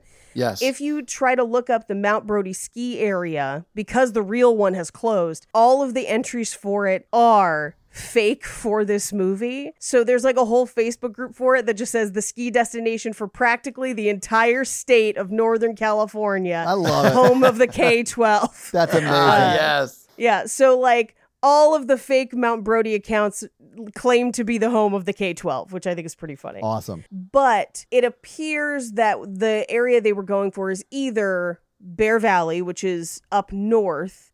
So that would have been to Dodger Stadium, Los Angeles. We're talking like a 10-hour drive, give or take. Okay. Or they could have been in Big Bear, but that would be Southern California. But then it would only be like a 2 to 3 hour drive to Dodger Stadium. Either way, it's within a day's drive for them to get from the ski resort to Dodger Stadium, if you were curious. Down the PCB. Nope.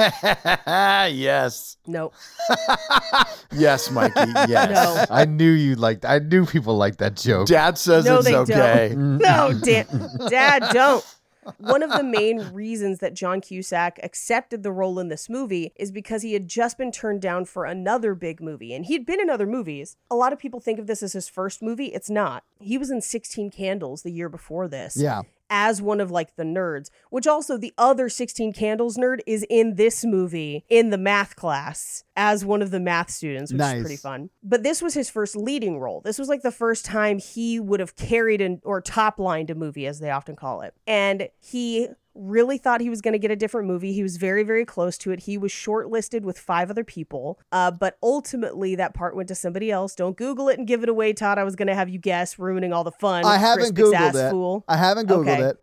My guess is Back to the Future. It was Back to the Future. Yeah. It was Oh, Back to nice. the Future. Because it also came out in 85. Right. Yeah. The shortlist was Eric Stoltz, C. Thomas Howell, Ralph Macchio, and then, of course, it ends up going to Alex P. Keaton. It went to Eric Schultz first, right? Eric Stoltz first. Yeah. Yeah. By Alex P. Keaton, I mean Michael J. Fox. By the way. Right. Just That was his name in Family Ties. if people weren't huge Family Ties fans. Right. So anyway, so he doesn't get Back to the Future, but he's like literally like weeks from production. He's like, I might get it. I might get it. He doesn't get it. So he takes this instead. Now, this movie is semi-autobiographical. What? Yep. Got it. Savage Steve Holland, who wrote and directed this movie, was on the ski team in high school, and a girl broke up with him, and he did attempt but survive suicide. So I believe that he abandoned the attempt mid-attempt, and that's how he survived. Okay. That's when he was in the garage hanging from a pipe and his mom was shoving him against the wall. This is his positive mental health care movie he makes, triumphing over that. of like, you're right, life is better. I'm glad I didn't, essentially. We've come a long way since the 80s. Yeah, this is like an 80s version of that, though. You're right. Here's what's even crazier. The girl who broke up with him saw the movie, realized that it was him, and he had made this movie about her. She goes to therapy and calls him and is like, I just need to tell you, I'm very, very sorry. It was not kind what I did to you, and I didn't realize it affected you that much. I am so sorry. I'm in therapy working through my shit, but I'm just like glad you're alive and glad you're here. And he was like, I'm sorry, who are you? I'm sorry, who are you? Yeah. No, that's exactly what he wanted to. That is Tom Petty level of, this is exactly what I wanted from this film. Right. Oh, I know, but to complete the Todd Petty, you would then say, I'm sorry, who is this? I'm sorry. Yeah, if he's still mad at her. Bitch, who? Like when someone asked the lead singer for Maroon 5 if he still talks to Jane, and he said, I don't return her phone calls. I was like, hell yeah, Adam. But essentially, from what I understand of the story, from what I read, he was very cool of like, hey, I just use this from my life to make a funny movie. We're cool, basically. So they are. Did they get back together? Terms. No. Are they still together? Are they still together now? So for the guy who played Stalin, a guy named Aaron Dozier, he arrived to his audition and he had never met Savage Steve Holland before. He knew of his work, but he'd never actually seen him in person. So when he walked in the room, he was like, "Who's this chubby kid?" And they're like, that's the fucking director. Oh, God. But Savage Steve Holland was like, that's exactly the guy to play the bully. He's an asshole. He's 48 years old. Let's get him in high school. He's 48 years old. He actually was a skier. That's part of why they cast him. And he's not really in any other movies much. Like, there's stuff here and there, but he didn't really act again after Better Off Dead. But instead went back to like ski coaching. So like he coached like Boston's college ski teams for like a long time. That's sort of awesome, honestly, though. Like, good for him. Yeah. Okay, I just looked it up on IMDb. He did 2 movies, both in 1985. And one was Hail to the Chief, and one was Better Off Dead. Yep. So the movie features scenes where he works in a fast food restaurant, obviously. But in the original script, the scenes in the fast food restaurant included a rat accidentally falling into a deep fryer and being served to a customer. And that's why he gets fired. But the producers were like, that's fucking gross. Yeah. We should make it claymation hamburgers instead. And so that's what happened. Okay. That's how we get that claymation scene. They had to like fill it. They filmed the rat scene, but like they wanted to cut it from the movie. So this is what they filled it with. A much better choice. Wow. Yeah. So dark. The rat. Yes. This movie is a cult classic, obviously. Clearly. But one person who really didn't like it at the time was John Cusack. Now, it's kind of a weird story where he didn't see the full movie until the premiere, and he walked out 20 minutes into it. So, like, he didn't even sit all the way through it. Wow. But also, he had been present the entire editing process. So everyone who, like, worked on it was like, what do you mean? Like, you saw the movie we were cutting together. Yeah, like, you saw the dailies. What's your deal? Yeah. You were in it. Like, what do you... But he got super mad with the director. Unfortunately, he had already signed on to make One Crazy Summer, which was Savage Steve Holland's next film. It was legit the next year, right? Yes, they were already halfway through filming it. Oh, wow. Okay. John Cusack came out of that screening and then verbally berated Savage Steve Holland, was just like, this movie sucks. It's the worst thing I've ever seen. And that, like, you used me, you made a fool out of me, all this other stuff. And Savage Steve Holland's like, what the fuck? Like, where is this coming from? Right. What has happened? So they then have kind of a distant, contentious relationship for the rest of One Crazy Summer. Wow. But they do finish it. But John Cusack kind of writes off both movies, because One Crazy Summer is also kind of crazy like this movie. Now, more recent years, John Cusack, because this movie is so beloved, I think, has tried to kind of downplay how much he hated it originally for years. Like retcon it? Yes. Yeah. Like for years, if people were like $2, he would be like, fuck you, like on the streets. So he hates this movie. But so in a recent Reddit AMA, he basically was like, it's fine, but it didn't connect with me, essentially. But Savage Steve Holland was like, no, that dude was an asshole about it.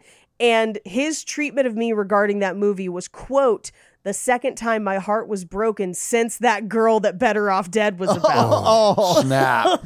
Yes, yeah. That girl's just reading the paper, gets to that, and is like, what? I thought he said we were cool. It's not cool. Yeah. Never forget. Never forget. How cocky is this guy that it's technically his first top line movie, right? Yeah. Mm-hmm. He was just in a trunk as a geek with those glasses getting pulled out of the of the car and 16 Candles. And now this is his movie, and he's so cocky about it, like he's already a star. What's up? You know, this movie made you, bro. It did. Yeah. It made him. At the time, it did bad. It did really bad in theaters. And I think that was part of it, is that he was like, I'm ruined, which he wasn't. Like, he went on to have a huge career, obviously. Yeah. When did he do Sure Thing? Sure Thing is like 86 or 7. So he did fine. Yeah. What's up? Yeah, no, he literally has worked consistently since this movie. There has never been a lull. It's fine. Yeah, he's had a few projects every year since 85. You're welcome. Yeah. Thank you, Savage Steve Holland. Yeah, honestly. Right? Yes. Well, in response, Savage Steve Holland then was like, this is why I didn't really make a lot of movies after this, but he does transition to TV and becomes one of the early directors and creators for Nickelodeon and a few other things as well. Particularly in animation. He's done a lot of animation stuff. Is that the Schneider Connect too? Is that the deal? Yes. Now, here's something interesting though about this film, because at the time it didn't critically do well. But something changed around 1985, and that's the invention of home video. Yep. Because prior to that wasn't a thing. But so now that you could rent this movie on VHS, it gets a whole new life on VHS, to the point that Savage Steve Holland would walk into Blockbuster and always check to see if it was there, and it was always rented out. And so when he went to go ask at his local Blockbuster about it, the Blockbuster employees told him that it was the movie they had to replace the most often because people would rent it and never bring it back. So like, it becomes this video cult classic. That's amazing. But also, as soon as they could sell this movie into screening on television, because there's not much that you would have to cut out of it for TV, this movie screens on television for about 20 years straight until streaming platforms became the norm. Yeah. So, proving that either John Cusack has had a change of heart, or that he finds it, that he is just like, well, I have to love Better Off Dead because everyone else does. Regardless, 25 years after this movie was made, John Cusack makes a little movie called Hot Tub Time Machine. Love that movie. Hot Tub Time Machine is essentially a reference factory for Better Off Dead.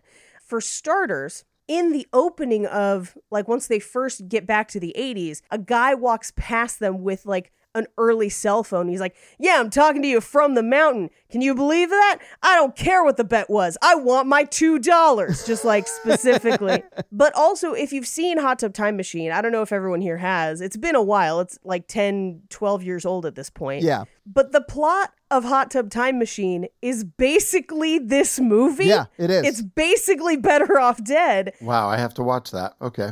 We could watch Hot Tub Time Machine tonight if you want. It's pretty fun. It is pretty funny, yeah. But also, as I mentioned, the plot is the plot of this movie, which means that you have a ski villain, but the ski villain in Hot Tub Time Machine is played by someone on our spit list. Do you remember who it was? I don't remember who it was. Joseph Stalin? It's not Joseph Stalin. I'll give you a clue. They had their original teeth at the time. Crispin Glover. No.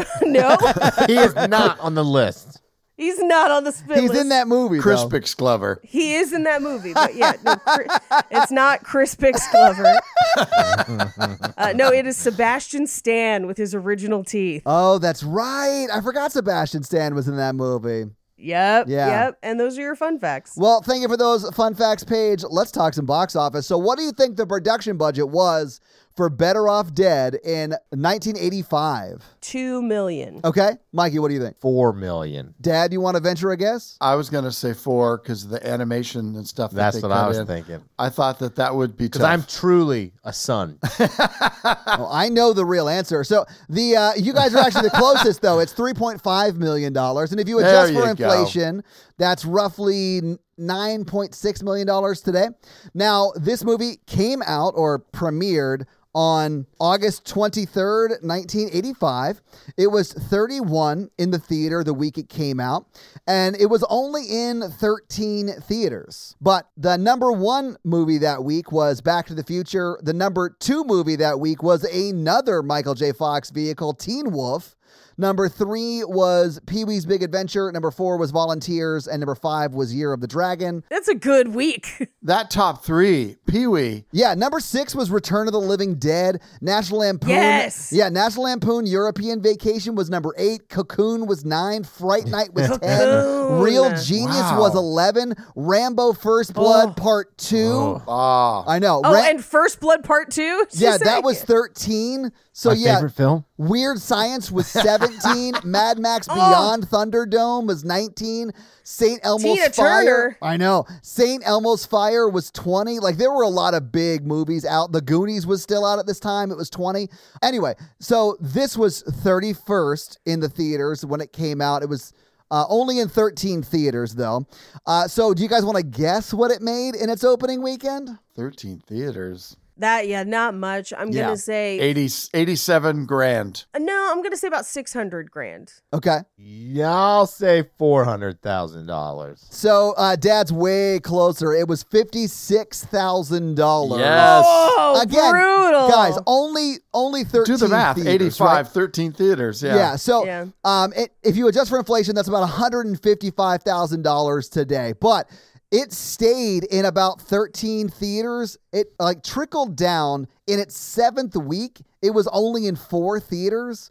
And I don't know what happened, but the week of October 11th, it goes from 4 theaters to 650 theaters, and then goes from, in its 7th week, making $9,700 to making $2.5 million literally the next weekend, making it the number 7 movie in its 8th weekend out. Interesting. Wow. I bet something else pulled out. Like there was some sort of delay and it had to fill a spot. I mean, yeah, whatever it was, like people went to see it in its 8th week out, which I don't understand what happened, but it jumped from like in the 30s to 7 in the theaters. And it stayed at number 7 the next weekend, and then 8, and then it slowly trickled out. But it eventually went on to make $10.2 million domestically. Okay.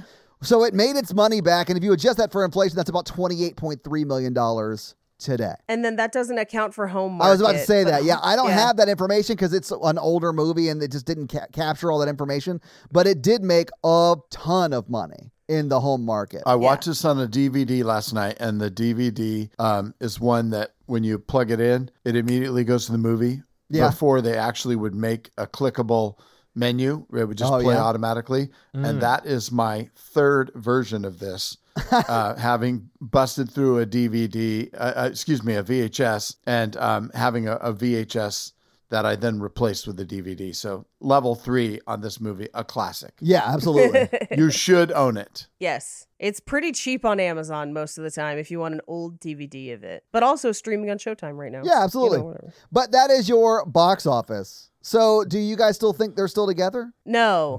But that's okay. Yeah, I think she went back to France. Yeah. The real couple is confidence. He gained confidence. I think he Absolutely. just flew back to France with her. I do think that's too. the answer. That's what I want for him. Yeah, he chased his woman to France. He can't live in a house with a stud brother.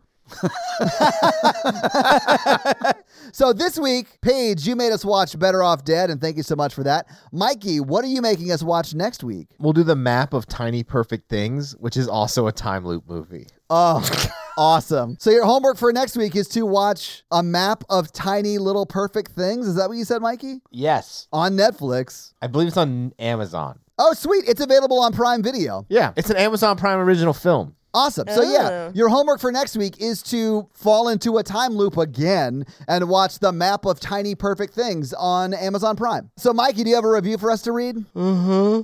No, I do not. This is what we get for recording so late at night. So Mikey, while you're yawning and looking up a review. Thank you for doing that for me, by the way. I appreciate that. I couldn't get home till 5. Oh, no, it's fine. It's fine. I didn't get home till like 5 minutes before. I was like, what? Yeah, we normally record late in the week. I rushed home and Paige is like, we're recording in an hour. And I was like, oh. You were like, cool, I can shower.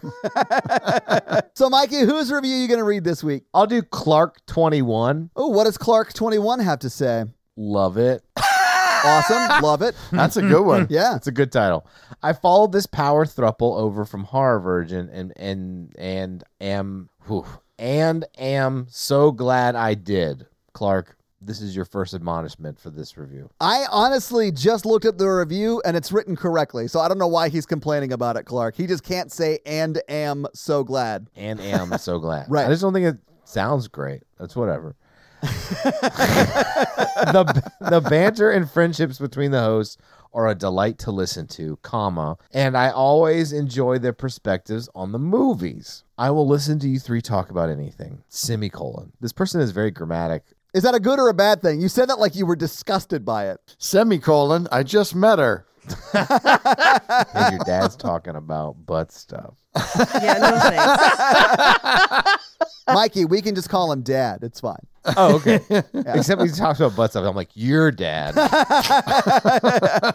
Action movie podcast? Wow. Documentary podcast, Mikey? Documentary podcast? Wow. I'm done. I'm here for it. Also, I think a documentary podcast would be terrible. Essentially, Cult Podcast is kind of a documentary podcast. Yeah, except like, what if you just did cult podcast episodes on documentaries of cults? Yeah, That's a lot what of they times do. we do. Yeah. I mean, we also get other research, sources, right? But it is part of the research. Yeah. Yeah. We were also just recently in a documentary that hasn't come out yet. I was just thinking about you and Armando going scene by scene through like a documentary. Do you guys remember that time Ken Burns zoomed in slowly on that photo for 30 seconds?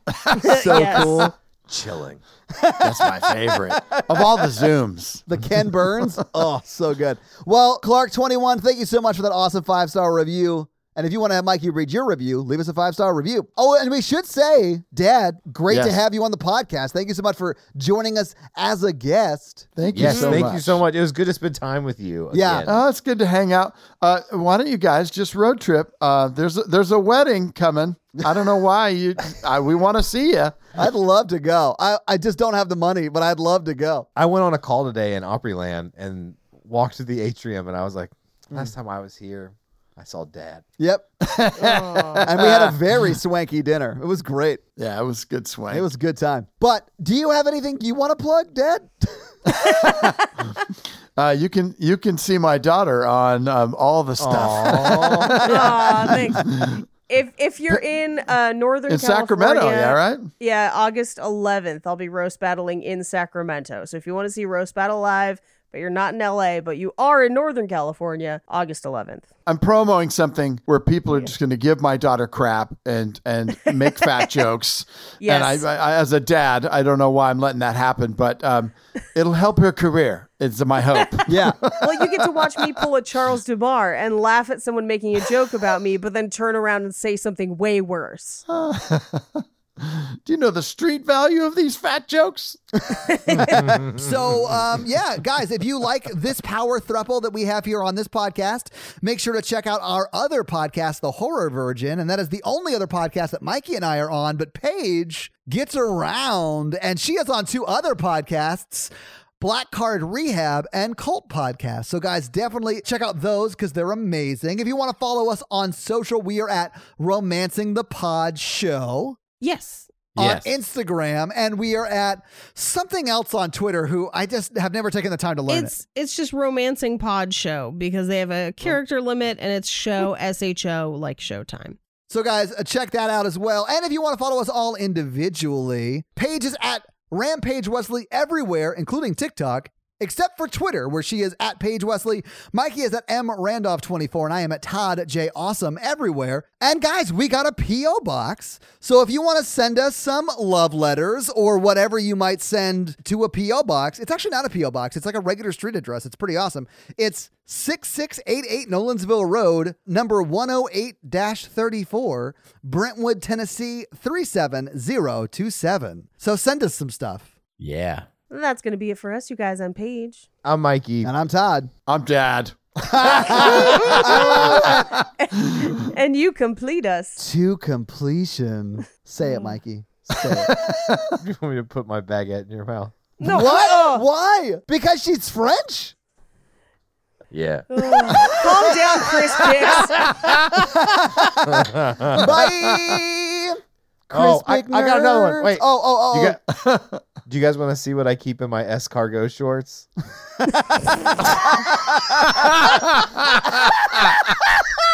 All right. We'll see you next week.